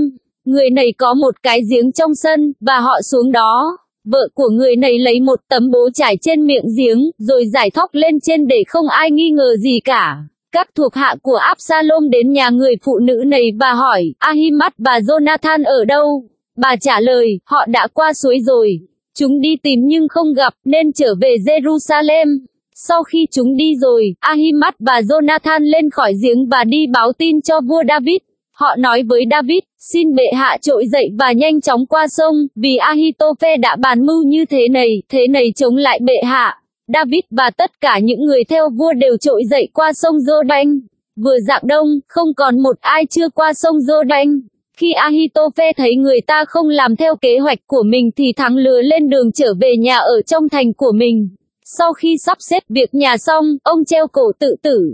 người ta chôn ông trong mộ của cha ông. Trong khi David đi đến Mahanaim thì Absalom cùng với tất cả người Israel theo ông qua sông Giô-đanh. Absalom chỉ định Amasa làm tổng tư lệnh quân đội thay thế Joab. Amasa là con trai của một người Israel tên là Zithra, là người đã ăn ở với Abigail, con gái của Naech, và là chị của Seruja, mẹ của Joab. Israel và Absalom đóng trại tại đất Galaad. Khi David đã đến Mahanaim thì Sobi, con của Naech, từ thành Giáp-ba của người Ammon, với Maki, con của Amien, từ thành Lô-đê-ba, và Barzillai người Galaad, từ thành Rogelim, đem giường, bát đĩa, chậu gốm, lúa mì, lúa mạch, bột mì, hột rang, đậu, đậu lăng, và các thứ hột rang khác, mật ong, sữa đông, chiên, và phó mát lấy từ sữa bò, đến cho David và những người đi theo vua dùng. Vì họ nói rằng, dân chúng đã đói khát và mệt mỏi trong hoang mạc. David điểm quân số theo mình, rồi chỉ định những chỉ huy trưởng đơn vị 1000 quân và 100 quân. Vua sai quân lính đi, 1/3 dưới quyền chỉ huy của Joab, 1/3 dưới quyền chỉ huy của Abisai, con của Seruja, em của Joab, và 1/3 dưới quyền chỉ huy của Itai, người Gát. Vua nói với quân lính, ta sẽ đích thân ra trận với các ngươi. Nhưng quân lính thưa, bệ hạ không nên ra trận. Vì nếu chúng tôi phải chạy trốn thì kẻ thù sẽ không quan tâm đến chúng tôi, ngay cả nếu phân nửa chúng tôi có chết đi thì chúng cũng không để ý đến, nhưng bệ hạ đáng giá bằng 10.000 lần chúng tôi. Vậy bây giờ, tốt hơn là bệ hạ cứ ở trong thành để tiếp viện chúng tôi. Vua nói với họ, ta sẽ làm điều các ngươi cho là tốt nhất. Rồi vua đứng bên cổng thành, trong khi toàn thể quân lính kéo ra từng đơn vị hàng trăm và hàng nghìn. Vua truyền lệnh cho Joab, Abisai, và Itai, hãy vì ta mà nhẹ tay với chàng trẻ tuổi Absalom. Toàn thể quân lính đều nghe lệnh vua truyền cho các tướng chỉ huy về Absalom. Quân lính kéo ra cánh đồng nghênh chiến với Israel. Cuộc giao tranh xảy ra trong rừng Ephraim. Tại đó, quân Israel bị các thuộc hạ của David đánh bại. Số thương vong rất lớn. Hôm ấy, có 20.000 người bị giết. Cuộc chiến lan rộng khắp mọi miền. Trong ngày đó, số người chết trong rừng sâu nhiều hơn là chết vì gươm. Tình cờ, các đầy tớ của David bắt gặp Absalom đang cưỡi một con la chạy dưới những cành cây chằng chịt của một cây thông lớn. Đầu Absalom bị vướng vào cây thông, ông bị treo lơ lửng, trong khi con la cứ tiếp tục chạy. Có một người trông thấy và báo tin cho Joab, này, tôi vừa thấy Absalom bị treo trên một cây thông. Joab nói với người báo tin, cái gì? Ngươi thấy hắn à, thế sao không đánh hạ hắn xuống đất ngay tại chỗ đi? Như thế, hẳn ta đã thưởng cho ngươi 10 miếng bạc và một cái thắt lưng. Nhưng người ấy nói với Joab, cho dù người ta đặt vào tay tôi 1000 miếng bạc, tôi cũng không dám ra tay trên hoàng tử, vì chính tai chúng tôi có nghe vua truyền lệnh cho ông, cho Abisai và Itai, rằng, dù sao các ngươi cũng hãy bảo vệ chàng trẻ tuổi Absalom. Mặt khác, nếu tôi lấy lòng bất trung mà giết hoàng tử thì không có điều nào giấu được vua, và chính ông là người sẽ tố cáo tôi. Joab nói, ta không mất thì giờ với ngươi như thế nữa đâu. Rồi ông cầm 3 cây lao trong tay, đến đâm vào tim của Absalom trong lúc người đang còn sống và bị treo trên cây thông. 10 thanh niên mang khí giới của Joab vây quanh và đánh chết Absalom. Sau đó, Joab thổi kèn và quân lính không đuổi theo quân Israel nữa, vì Joab ngăn họ lại. Người ta lấy xác Absalom ném vào trong một cái hố rộng trong rừng, rồi chất đá lên trên người thành một đống rất lớn. Trong lúc ấy, tất cả người Israel đều chạy trốn, ai về nhà nấy. Lúc còn sống, Absalom đã dựng một tấm bia trong thung lũng nhà vua như một đài kỷ niệm cho mình, vì ông nói, ta không có con trai để lưu danh. Rồi ông lấy tên mình đặt cho tấm bia đó, nó vẫn còn gọi là đài kỷ niệm Absalom cho đến ngày nay. Ahimaaz, con của Sa-đốc, nói, xin cho phép con chạy báo tin mừng cho vua rằng Đức Giê-hô-va đã giải cứu vua khỏi tay những kẻ thù của mình. Nhưng Joab nói, hôm nay, con không phải là người báo tin mừng. Con sẽ báo tin mừng vào một ngày khác, nhưng hôm nay thì không, vì hoàng tử đã chết. Rồi Joab bảo một người cút, hãy đi thuật cho vua điều ngươi đã thấy. Người cút cúi lạy Joab, rồi chạy đi. Ahimaaz, con của Sa-đốc, lại nói với Joab, dù thế nào đi nữa, cũng xin cho con chạy theo sau người cút. Joab hỏi, con ta ơi, tại sao con muốn chạy đi? Con sẽ chẳng được thưởng gì về tin tức này đâu. Ahimaaz năn nỉ, dù thế nào đi nữa, xin để con chạy đi. Joab nói, hãy chạy đi. Vậy, Ahimaaz chạy theo con đường đồng bằng và vượt qua người cút. David đang ngồi ở giữa hai cổng thành. Người lính canh theo tường thành trèo lên vòm cổng thành, khi ngước mắt lên thì anh thấy một người đang chạy đến một mình. Người lính canh kêu lên và báo tin cho vua. Vua nói, nếu chỉ một mình nó, tức là người đem tin. Người ấy chạy càng ngày càng gần. Rồi người lính canh lại thấy một người khác cũng đang chạy, nên gọi người gác cổng và nói, kìa, lại có một người đang chạy đến một mình. Vua nói, người này cũng đem tin. Người lính canh nói, tôi thấy người trước có cách chạy giống như Ahimaaz, con của Sa-đốc. Vua nói, đó là một người tốt, chắc người đem tin tức tốt lành đến. Ahimaaz kêu lên và tâu với vua, mọi việc tốt đẹp. Rồi người xấp mặt xuống đất trước mặt vua, và nói tiếp, ca ngợi Giê-hô-va Đức Chúa Trời của bệ hạ, là đấng đã giải cứu bệ hạ khỏi những kẻ đã đưa tay chống lại bệ hạ là chúa tôi. Nhưng vua hỏi, chàng trẻ tuổi Absalom được bình an không? Ahimaaz thưa, khi Joab sai một đầy tớ của bệ hạ và chính hạ thần đi, thì hạ thần thấy có sự huyên náo dữ dội, nhưng không biết việc gì đã xảy ra. Vua nói, hãy lui ra một bên và đứng đó. Ahimaaz lui ra và đứng chờ. Kìa, người cút đến và nói, xin bệ hạ là chúa tôi nghe tin mừng. Hôm nay, Đức Giê-hô-va đã giải cứu bệ hạ khỏi tay những kẻ nổi lên chống lại bệ hạ. Vua hỏi người cút, chàng trẻ tuổi Absalom được bình an không? Người cút đáp, nguyện các kẻ thù của bệ hạ là chúa tôi, và tất cả những ai nổi lên chống lại để làm hại bệ hạ đều phải chung số phận như chàng trẻ tuổi ấy. Vua rất xúc động, đi lên phòng trên cổng thành và khóc. Người vừa đi vừa nói, Absalom, con ơi, con ta ơi! Absalom, con ta ơi! Ước gì ta được chết thay con! Absalom, con ơi, con ta ơi! Người ta báo cho Joab, kìa, vua đang khóc than và thương tiếc Absalom. Thế là hôm đó, ngày chiến thắng trở thành ngày than khóc của toàn dân, bởi mọi người đã nghe tin vua rất đau buồn vì mất con. Trong ngày đó, quân lính lén lút trở vào thành như một đoàn quân trốn chạy khỏi chiến trường, lén lút trở về trong xấu hổ. Còn vua thì che mặt, kêu khóc lớn tiếng, Absalom, con ta ơi! Absalom, con ơi, con ta ơi!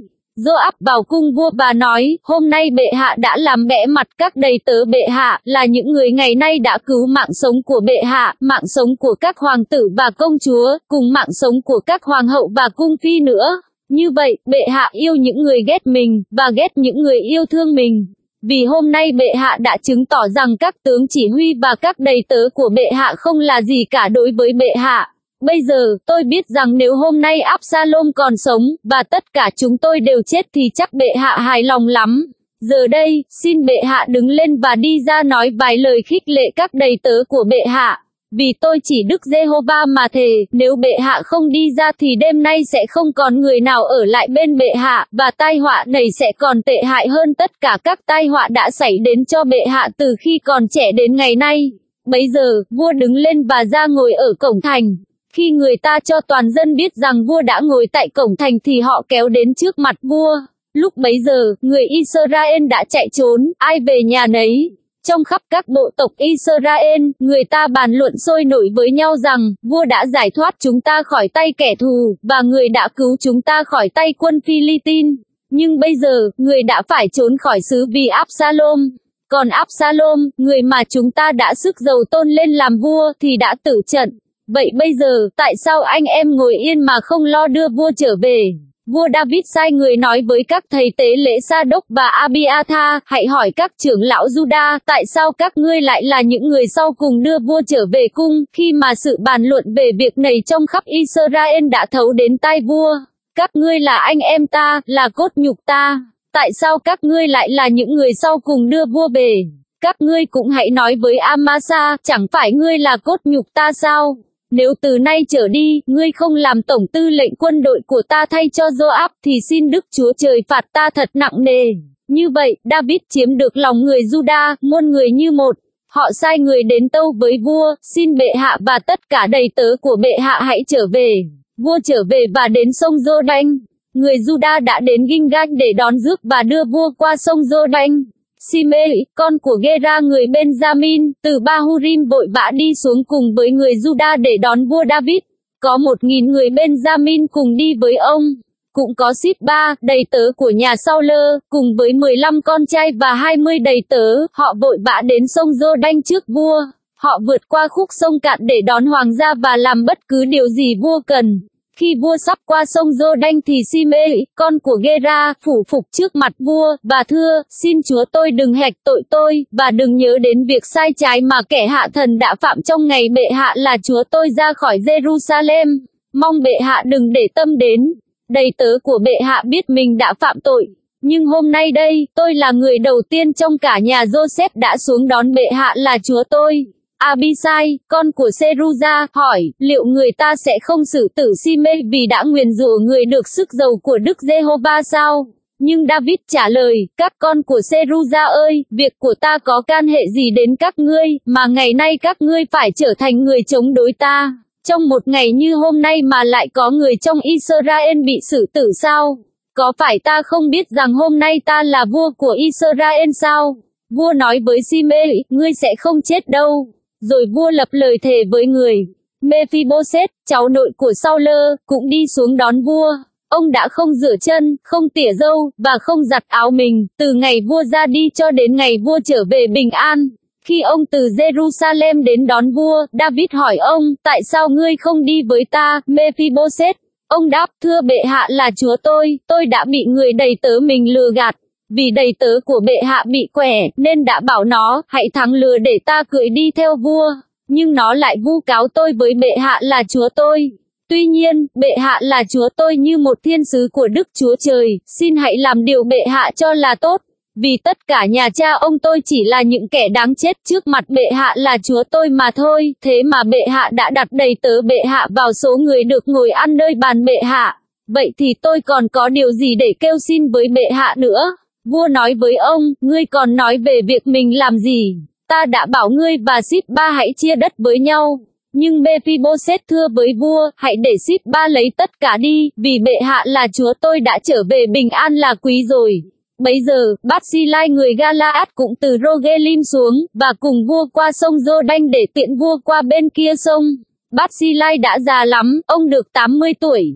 Chính ông đã cung cấp lương thực cho vua trong lúc vua ở tại Mahanaim, vì ông là một người rất giàu có. Vua nói với Bát-si-lai, hãy qua sông với ta và ở lại với ta tại Jerusalem, ta sẽ chu cấp cho ngươi. Nhưng Bát-si-lai thưa với vua, tôi còn sống được bao nhiêu năm nữa mà lại cùng vua đi lên Jerusalem. Nay tôi được 80 tuổi rồi, có còn phân biệt được cái hay cái dở nữa không? Đầy tớ của bệ hạ có còn thưởng thức được thức ăn và thức uống, hay giọng hát của những nam nữ ca sĩ nữa không? Vậy, tại sao đầy tớ của bệ hạ lại trở thành gánh nặng cho bệ hạ là chúa tôi làm gì? Đầy tớ của bệ hạ sẽ cùng bệ hạ đi một quãng đường ngắn ở bên kia sông Giô-đanh nữa thôi. Nhưng tại sao bệ hạ lại muốn thưởng cho tôi như thế? Xin cho phép đầy tớ bệ hạ trở về để được chết trong thành tôi, gần bên mộ của cha mẹ tôi. Nhưng đây là Kim Ham, đầy tớ bệ hạ, nó sẽ qua sông Giô-đanh với bệ hạ là chúa tôi, xin đãi nó thế nào tùy ý bệ hạ cho là tốt. Vua nói, Kim Ham sẽ đi với ta, và ta sẽ làm cho nó mọi điều ngươi muốn. Bất cứ điều gì ngươi xin thì ta sẽ làm cho ngươi. Vậy, tất cả mọi người đều qua sông Giô-đanh, và vua cũng qua nữa. Vua hôn Bát-si-lai và chúc phước cho ông. Rồi Bát-si-lai trở về nhà mình. Từ đó, vua đi qua Gilgal, có Kim Ham đi với vua. Toàn dân Juda và phân nửa dân Israel đã đưa vua đi qua. Bấy giờ, tất cả người Israel đến với vua, và hỏi, tại sao anh em chúng tôi là những người Juda, đã lén lút đón bệ hạ và đưa bệ hạ sang sông Giô-đanh cùng với hoàng gia và tất cả những người theo bệ hạ? Tất cả người Juda trả lời người Israel, chúng tôi đã làm điều này vì vua có liên hệ họ hàng gần gũi với chúng tôi. Nhưng tại sao anh em nổi giận về việc này? Chúng tôi có ăn bám vua đâu, hoặc vua có cho chúng tôi bất cứ điều gì đâu. Người Israel đáp lời người Juda, đối với vua David, chúng tôi có tới 10 phần nơi nhà vua, hơn nữa, chúng tôi có nhiều điều nơi vua David hơn anh em mà. Vậy, tại sao anh em lại coi thường chúng tôi? Chẳng phải chúng tôi là những người đầu tiên đã nói đến việc đón vua về đó sao? Những lời lẽ của người Juda đáp lại còn gay gắt hơn lời lẽ của người Israel. Tình cờ, tại đó có một kẻ vô lại tên là Seba, con của Bichri, người Benjamin. Hắn thổi kèn lên và kêu gọi, chúng ta không có phần gì nơi David, cũng chẳng hưởng gì nơi con của Giê-sê. Anh em Israel ơi, mọi người hãy trở về nhà mình. Tất cả người Israel bỏ David mà theo Seba, con của Bichri. nhưng người Juda vẫn trung thành với vua, theo vua từ Giô-đanh đến Jerusalem. Khi David về đến cung điện tại Jerusalem thì bắt 10 cung phi mà vua đã để lại giữ cung điện, cho họ vào trong một căn nhà có người canh giữ. Vua cấp dưỡng cho họ, nhưng không đi lại với họ nữa. Như vậy, họ bị giam giữ, sống như ở góa cho đến ngày chết. Sau đó, vua nói với Amasa, trong hạn 3 ngày, hãy tập hợp cho ta những người Juda, và chính ngươi cũng phải có mặt tại đây. Amasa đi tập hợp người Juda, nhưng chậm hơn thời hạn vua đã định. David nói với Abisai, bây giờ, Seba, con của Bichri, còn nguy hại cho chúng ta hơn Absalom. Vậy, ngươi hãy đem các chiến sĩ của chúa ngươi đuổi theo Seba, kẻo nó chiếm lấy các thành kiên cố và thoát khỏi chúng ta chăng? Bấy giờ, quân của Joab, người Kerethit và người Phelethit cùng với các dũng sĩ, đều đi ra theo Abisai. Họ ra khỏi thành Jerusalem, đuổi theo Seba, con của Bichri. Khi họ đến tảng đá lớn ở Gabaon, Amasa đến gặp họ. Joab mặc quân phục, ở ngoài có một thắt lưng với thanh gươm để trong bao, đeo nơi hông. Khi ông bước tới thì thanh gươm tuột ra khỏi vỏ. Joab nói với Amasa, chào anh có bình an không? Rồi bàn tay phải của Joab nắm lấy râu Amasa để hôn người. Amasa không chú ý thanh gươm nơi tay kia của Joab nên bị Joab đâm một nhát vào bụng, ruột đổ xuống đất, ông chết tại chỗ, không cần đâm lại lần thứ hai. Rồi Joab và em là Abisai đuổi theo Seba, con của Bichri. Có một người trong các thuộc hạ của Joab đứng gần xác Amasa kêu gọi, ai chuộng Joab và phò vua David, hãy theo Joab. Xác của Amasa đẫm máu, nằm giữa đường cái. Người ấy thấy mọi người đều dừng lại bên xác của Amasa nên kéo xác khỏi đường cái, đem để trong một cánh đồng, rồi lấy áo đắp lại. Khi xác đã cất khỏi đường cái rồi, mọi người đều đi theo Joab để truy đuổi Seba, con của Bichri. Seba đã đi khắp các bộ tộc Israel, cho đến Aben-beth-ma-ca, tất cả người Beri đều tập hợp lại và đi theo hắn. Toàn quân của Joab đến bao vây Seba trong thành Aben-beth-ma-ca. Họ đắp lên một ụ đất áp sát thành, đối diện với chiến lũy. Rồi họ đập phá tường thành để triệt hạ nó. Bấy giờ, có một người đàn bà khôn lanh từ trong thành gọi ra, hãy nghe đây. Xin hãy nói với Joab, hãy lại đây, tôi muốn nói với ông. Khi Joab đến gần, người đàn bà hỏi, có phải ông là Joab không? Ông trả lời, phải. Bà ấy nói, xin hãy lắng nghe lời tớ gái ông. Ông nói, tôi đang nghe đây. Người đàn bà nói, thuở xưa người ta thường nói rằng, hãy đi thỉnh ý tại A-bên, như thế mới được việc. Thành của chúng tôi là một thành hiếu hòa và trung hậu hơn hết trong Israel mà ông lại tìm cách tiêu diệt một cố đô của Israel. Tại sao ông muốn phá hủy cơ nghiệp của Đức Giê-hô-va? Joab trả lời, không phải thế. Tôi không bao giờ muốn tiêu diệt hay phá hủy. Đó không phải là ý định của tôi. Nhưng có một người ở vùng đồi núi Ephraim tên là Seba, con của Bichri, đã nổi dậy chống lại vua David. Hãy nộp chỉ một mình hắn thôi, thì tôi sẽ rút quân khỏi thành. Người đàn bà nói với Joab, kìa, đầu của hắn sẽ được ném qua tường thành cho ông. Rồi người đàn bà ấy đến gặp tất cả dân chúng, và khôn khéo thuyết phục họ. Người ta chặt đầu Seba, con của Bichri, và ném cho Joab. Ông thổi kèn lui quân, mọi người rời khỏi thành, ai về nhà nấy. Còn Joab thì trở về Jerusalem với vua. Lúc ấy, Joab làm tổng tư lệnh quân đội Israel, Benaja, con của Jehoiada, chỉ huy những người Kerethit và Phelethit, Adoniram phụ trách lực lượng lao dịch, Josaphat, con của Ahilud, làm ngự sử, Seza làm thư ký, Sa-đốc và Abiathar làm thầy tế lễ. Còn Ira, người Giai-ơ, làm thầy tế lễ cho David. Trong thời trị vì của David, có một nạn đói kéo dài suốt 3 năm. Vì thế, David tìm kiếm Đức Giê-hô-va. Đức Giê-hô-va phán, điều này xảy đến vì Sau-lơ và nhà nó đã gây nợ máu khi tàn sát người Ga-ba-ôn. Vua gọi người Ga-ba-ôn đến và nói chuyện với họ. Người Ga-ba-ôn vốn không thuộc về con dân Israel, nhưng họ là số người Amorit còn sót lại.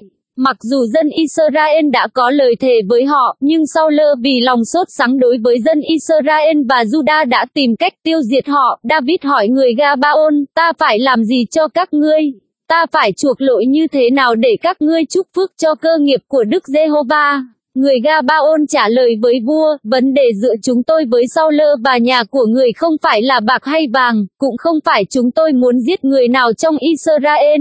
David lại hỏi, vậy các ngươi muốn ta làm gì cho các ngươi? Họ tâu với vua, đối với người đã giết hại chúng tôi và chủ trương tiêu diệt chúng tôi, để chúng tôi không còn tồn tại trên lãnh thổ Israel, thì xin hãy giao nộp cho chúng tôi 7 người trong những con trai của người ấy, để chúng tôi treo chúng trước mặt Đức Giê-hô-va ở Gibea, thành của Saul là người được chọn của Đức Giê-hô-va. Vua nói, ta sẽ giao nộp chúng. David dung tha Mephibosheth, con trai của Jonathan, cháu của Saul, vì lời thề mà David và Jonathan, con trai của Saul, đã lập với nhau trước mặt Đức Giê-hô-va. Nhưng vua bắt Admoni và Mephibosheth là hai con trai của Zippa, con gái của Aiza, đã sinh cho Saul, cùng với 5 con trai của Merab, con gái Saul, đã sinh cho Adrien, con trai của Barzillai người Mehola, mà giao nộp vào tay người Gabaon. Họ treo chúng trên núi, trước mặt Đức Giê-hô-va. 7 người ấy cùng phải chết chung với nhau, chúng bị giết vào những ngày đầu mùa gặt, tức là bắt đầu mùa gặt lúa mạch. Zippa, con gái của Aiza, lấy một tấm vải thô trải trên tảng đá dùng làm giường. Rồi từ đầu mùa gặt cho đến khi có mưa từ trời trút xuống xác của chúng, bà không để cho chim trời đậu trên chúng ban ngày, hay thú đồng đến gần chúng ban đêm. Khi David biết được việc Zippa, con gái Aiza, nàng hầu của Saul, đã làm, thì vua đi lấy hài cốt của Saul và của Jonathan, con Saul, từ những người cai quản thành Gia-be thuộc Galaad. Những người này đã lấy trộm xác của hai cha con vua từ quảng trường Beth-san, nơi người Phi-li-tin treo họ lên trong ngày chúng đánh bại Saul tại Gilboa. Rồi vua đem hài cốt của Saul và Jonathan, con Saul, từ Gia-be về. Người ta cũng lấy hài cốt của những người đã bị treo, và họ chôn cùng với hài cốt của Saul và Jonathan trong khu mộ của Kích, cha của Saul, ở Sela, thuộc đất Benjamin. Sau khi người ta làm xong mọi điều vua truyền, thì Đức Chúa Trời nhậm lời khẩn xin cho xứ sở. Một lần nữa, lại có chiến tranh giữa người Phi-li-tin với Israel. David cùng các thuộc hạ kéo xuống và giao chiến với quân Phi-li-tin. Nhưng David cảm thấy rất mệt mỏi. Bấy giờ, Isbi-benob, con cháu của Rapha, mang một cây giáo bằng đồng nặng khoảng 3,5 kg, đeo một thanh gươm mới, và định giết David. Nhưng Abisai, con của Seruja, đã đến tiếp cứu vua, đánh hạ người Phi-li-tin ấy, và giết đi. Từ đó, các thuộc hạ của David thề và tâu với vua, bệ hạ sẽ không bao giờ ra trận với chúng tôi nữa, để ngọn đèn của Israel không bị dập tắt. Sau đó, lại có một trận chiến khác với quân Phi-li-tin tại Góp. Lúc ấy Sibekai, người Husa, giết Sáp, là con cháu của Rapha. Cũng tại Góp, trong một trận chiến khác với quân Phi-li-tin, Enchanan, con của Jaareoregim người Bethlehem, đánh giết Goliath người Gát, cán giáo của hắn như trục cửi của thợ dệt. Trong một trận chiến khác tại Gát, có một người khổng lồ có 6 ngón trên mỗi bàn tay và 6 ngón trên mỗi bàn chân, tổng cộng là 24 ngón, người này cũng thuộc dòng giống Rapha. Khi hắn sỉ nhục Israel thì Jonathan, con của anh David là Simea, giết hắn đi. 4 người Phi-li-tin này sinh tại Gát, thuộc dòng giống Rapha, chúng đều ngã gục dưới tay David và các thuộc hạ người. David hát chúc tụng Đức Giê-hô-va bài ca này trong ngày Đức Giê-hô-va giải cứu vua khỏi tay mọi kẻ thù và khỏi tay Saul. Đức Giê-hô-va là tảng đá, là đồn lụy của tôi, và là đấng giải cứu tôi. Đức Chúa Trời là tảng đá của tôi, nơi tôi tìm được chỗ ẩn náu, là cái khiên và là sừng cứu rỗi của tôi, là pháo đài và nơi nương náu của tôi, đấng giải cứu tôi khỏi những kẻ hung bạo. Tôi sẽ kêu cầu Đức Giê-hô-va, đấng đáng được ngợi ca, và tôi sẽ được giải cứu khỏi các kẻ thù. Các lượn sóng của tử thần vây quanh tôi, những dòng thác diệt vong làm tôi kinh hãi, những dây của âm phủ quấn quanh tôi, bậy tử thần đã bắt lấy tôi. Trong cảnh khốn cùng, tôi cầu khẩn Đức Giê-hô-va, tôi kêu cầu Đức Chúa Trời của tôi. Từ đền thánh, Ngài nghe tiếng tôi, tiếng kêu cầu của tôi thấu đến tai Ngài. Bấy giờ, đất rung động và lung lay, nên các tầng trời cũng rung chuyển và rung động, vì Ngài nổi giận. Khói bốc ra từ mũi Ngài, lửa thiêu rụi ra từ miệng Ngài, và than hồng cháy rực từ Ngài. Ngài xé các tầng trời và ngự xuống, dưới chân Ngài có mây dày đặc. Ngài cưỡi một cherub vụt bay, Ngài hiện ra trên cánh gió. Ngài dùng bóng tối bao phủ quanh mình, như một cái lều với lượng nước lớn trong đám mây dày đặc. Từ ánh sáng rực rỡ trước mặt Ngài, than cháy bừng lên đỏ rực. Đức Giê-hô-va cho nổi sấm trên các tầng trời, đấng chí cao phát ra tiếng của Ngài. Ngài bắn tên ra, quân thù tán loạn, phát chớp nhoáng, khiến chúng tan tành. Bởi lời của trách của Đức Giê-hô-va và bởi hơi thở ra từ mũi Ngài, lòng đại dương xuất hiện, thềm lục địa lộ ra. Từ trên cao, Ngài đưa tay ra nắm lấy tôi, kéo tôi ra khỏi vực nước sâu. Ngài giải cứu tôi khỏi kẻ thù cường bạo, khỏi những kẻ ghét tôi, vì chúng mạnh hơn tôi. Chúng tấn công tôi trong ngày tôi lâm nạn, nhưng Đức Giê-hô-va đã nâng đỡ tôi. Ngài đem tôi ra nơi rộng rãi và giải cứu tôi, vì Ngài vui thích tôi. Đức Giê-hô-va ban thưởng theo sự công chính của tôi, Ngài báo đền cho tôi theo sự trong sạch của tay tôi, vì tôi đã giữ các đường lối của Đức Giê-hô-va, không xây khỏi Đức Chúa Trời để làm điều ác. Vì tất cả mệnh lệnh của Ngài đều ở trước mặt tôi chẳng lìa xa các luật lệ Ngài. Tôi sống cách không chê trách được trước mặt Ngài, và cẩn thận giữ mình khỏi tội ác. Vì vậy, Đức Giê-hô-va báo đền cho tôi theo sự công chính của tôi, và theo sự trong sạch của tôi trước mặt Ngài. Với người trung tín, Chúa tỏ mình thành tín, với người trọn vẹn, Chúa tỏ mình toàn hảo. Với người trong sạch, Chúa sẽ tỏ mình thánh sạch, nhưng với kẻ gian ngoa, Chúa sẽ tỏ mình thù địch. Chúa giải cứu người khiêm tốn, nhưng Chúa để mắt nhìn kẻ kiêu căng để hạ chúng xuống. Đức Giê-hô-va ôi, Ngài là ngọn đèn của con, Đức Giê-hô-va sẽ chiếu vào sự tăm tối của con. Nhờ Chúa, con có thể tấn công quân địch, cậy Đức Chúa Trời, con vượt qua lũy thành. Còn Đức Chúa Trời, đường lối Ngài là trọn vẹn, lời Đức Giê-hô-va tinh luyện. Ngài là cái khiên cho mọi người ẩn náu nơi Ngài. Vì ngoài Đức Giê-hô-va ra, ai là Đức Chúa Trời? Ai là tảng đá lớn, nếu không phải là Đức Chúa Trời chúng tôi? Chính Đức Chúa Trời là nơi ẩn náu vững chắc của tôi, Ngài đưa người trọn vẹn vào đường lối Ngài. Ngài làm cho chân tôi lanh lẹ như chân nai, và đặt tôi đứng vững trên các nơi cao. Ngài tập tay tôi chiến đấu, để cánh tay tôi dương nổi cung đồng. Chúa đã ban cho con tấm khiên cứu rỗi của Ngài, và sự hạ mình của Chúa đã làm cho con nên cao trọng. Chúa mở rộng đường dưới bước chân con, và chân con bước không bao giờ lảo đảo. Con đuổi theo và hủy diệt quân thù cho đến khi diệt hết mới trở về. Con tận diệt và đánh hạ chúng gục ngã dưới chân con, không sao trỗi dậy. Vì Chúa đã thắt lưng con bằng sức mạnh để chiến đấu, và làm cho kẻ tấn công con cúi rạp trước con. Chúa cũng khiến kẻ thù của con quay lưng bỏ chạy để con tiêu diệt những kẻ ghét con. Chúng ngóng trông nhưng chẳng ai cứu giúp, chúng kêu cầu Đức Giê-hô-va, nhưng Ngài không đáp lời. Con đập tan chúng như bụi đất, nghiền nát, giày đạp chúng như bùn ngoài đường. Chúa giải cứu con khỏi sự tranh chấp của dân tộc con, Ngài giữ con đứng đầu các nước, dân mà con không quen biết sẽ thần phục con. Người nước ngoài sẽ phủ phục trước mặt con, vừa nghe tiếng con, chúng đã tuân hành. Người nước ngoài tiêu tan nhuệ khí, từ nơi ẩn mình run rẩy kéo nhau ra. Đức Giê-hô-va hằng sống và đáng được ca ngợi là tảng đá của con. Tôn vinh Đức Chúa Trời là tảng đá của sự cứu rỗi con. Chính là Đức Chúa Trời báo thù cho con, Ngài khiến các dân thần phục con, và giải cứu con khỏi những kẻ thù. Chúa nâng tôi lên cao hơn các cứu địch của con, và cứu con khỏi kẻ hung tàn. Vì vậy, Đức Giê-hô-va ôi, con sẽ ca ngợi Ngài giữa các dân, và hát chúc tụng danh của Ngài. Đức Giê-hô-va ban sự giải cứu lớn lao cho vua Ngài chọn, và bày tỏ sự nhân từ cho người được sức giàu của Ngài, tức là cho David và cho dòng dõi người đến đời đời.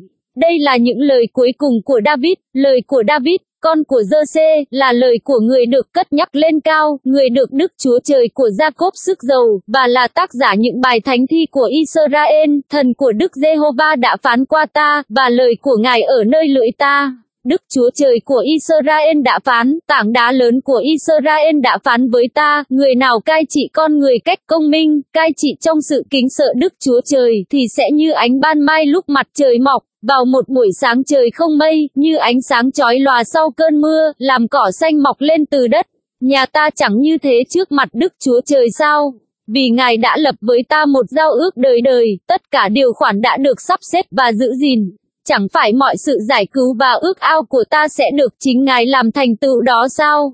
Nhưng kẻ gian ác giống như gai gốc bị người ta vứt bỏ, vì không thể dùng tay gom lại được, mà phải dùng dụng cụ bằng sắt hoặc cán giáo để đùa đi, rồi chúng bị thiêu hủy hoàn toàn trong lửa. Đây là tên của các dũng sĩ đã giúp cho David. Trước hết có Joseph Basebet, người Tech-kemon, đứng đầu nhóm 3 dũng sĩ, chính ông đã vung giáo và giết chết 800 người cùng một lúc. Kế đến, có Eleasa, con của Dodo, cháu của Ahohi, là một trong 3 dũng sĩ đã cùng với David đến chỗ người Philippines tập trung dàn trận để giao chiến. Người Israel rút đi, nhưng Eleasa trỗi dậy và đánh quân Philippines cho đến khi cánh tay ông tê mỏi mà bàn tay vẫn dính chặt vào gươm. Ngày đó, Đức Giê-hô-va ban cho một chiến thắng vẻ vang. quân lính trở lại theo sau Eleasa chỉ để tước đoạt chiến lợi phẩm. Sau ông có Sama, con của Age, người Hara. Người Philippines tập hợp thành một đoàn quân tại một cánh đồng đầy đậu lăng, và quân lính đã chạy trốn người Philippines. Nhưng Sama đứng giữa cánh đồng, chống trả và đánh bại quân Philippines. Đức Giê-hô-va cho dân Israel một chiến thắng vẻ vang. Có 3 người trong số 30 quan tướng đi xuống vào mùa gặt, đến gặp David tại hang đá Adullam, trong khi một đoàn quân Philippines đóng trại tại thung lũng Rephaim. Bấy giờ David ở trong đồn lũy, còn đội quân của người Philippines thì đóng ở Bethlehem. David ước ao và nói, ước gì có ai cho ta uống nước giếng bên cổng thành Bethlehem.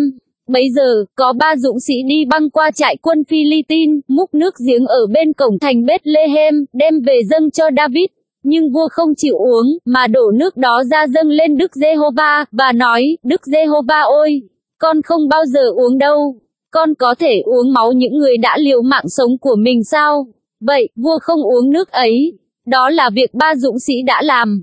Em của Joab là Abisai, con của Seruja, là người chỉ huy nhóm 30.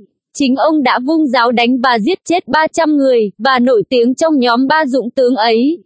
Chẳng phải Abisai nổi danh hơn trong nhóm 3 dũng tướng sao? Ông đã trở thành người chỉ huy của họ, dù ông không bằng họ. Lại có Benaja ở Capseen, con của Jehoiada, là một người dũng cảm đã tạo được nhiều thành tích. Chính ông đã giết 2 dũng sĩ người Moab.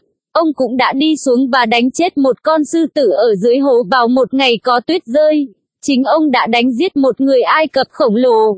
Người Ai Cập cầm một cây giáo trong tay, còn Benaja cầm một cây gậy xuống đánh hắn.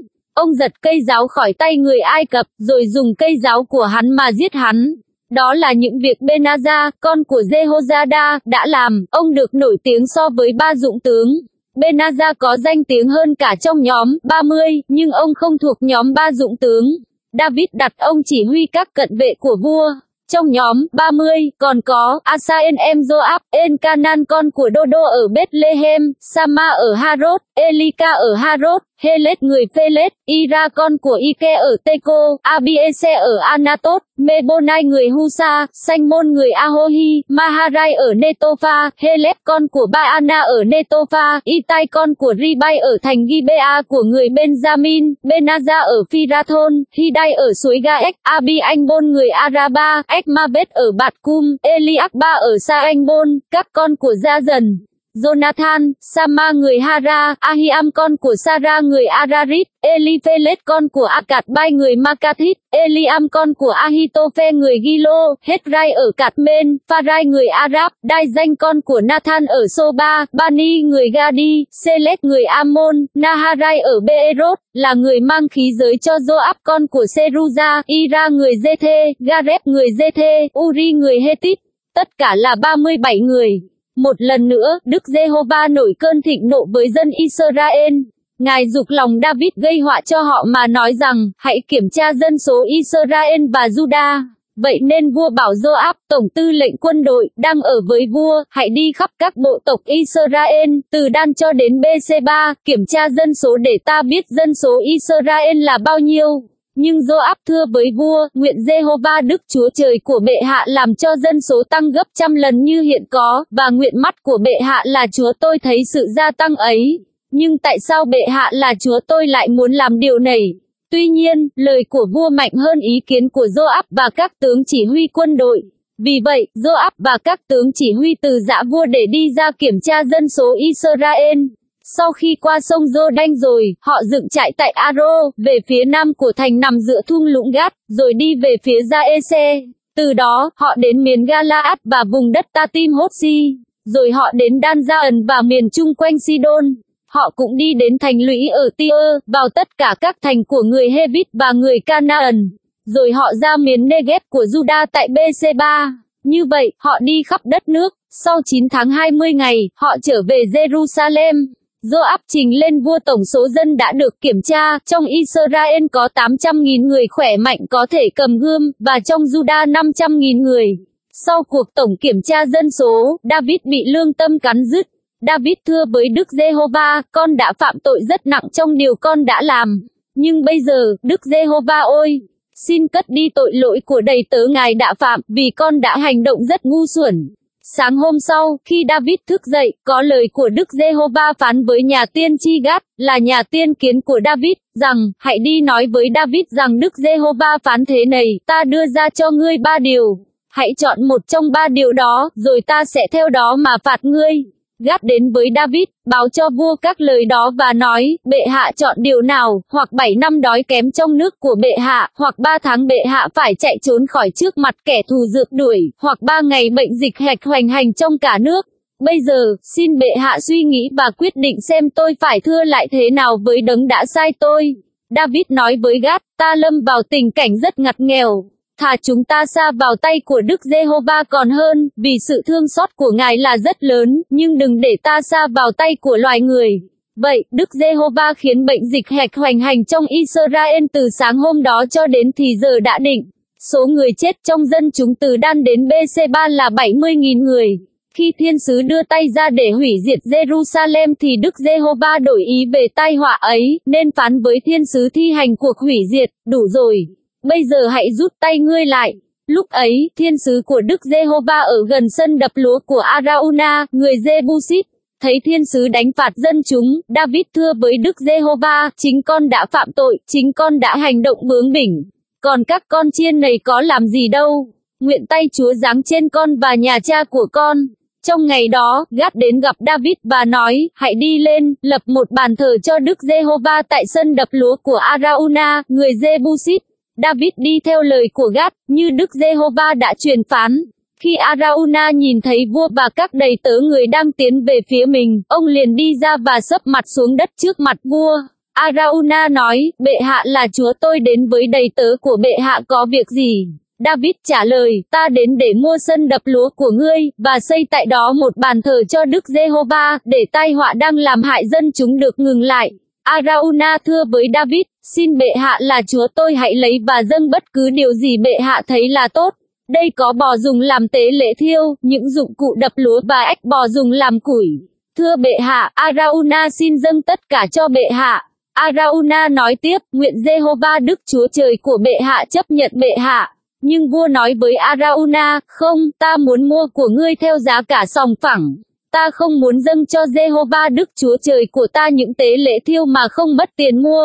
Vậy, David mua sân đập lúa và bò với giá 50 siếc lơ bạc. David xây tại đó một bàn thờ cho Đức Giê-hô-va, và dâng tế lễ thiêu cùng tế lễ bình an. Đức Giê-hô-va nhập lời cầu nguyện và chấm dứt tai họa trên đất nước Israel.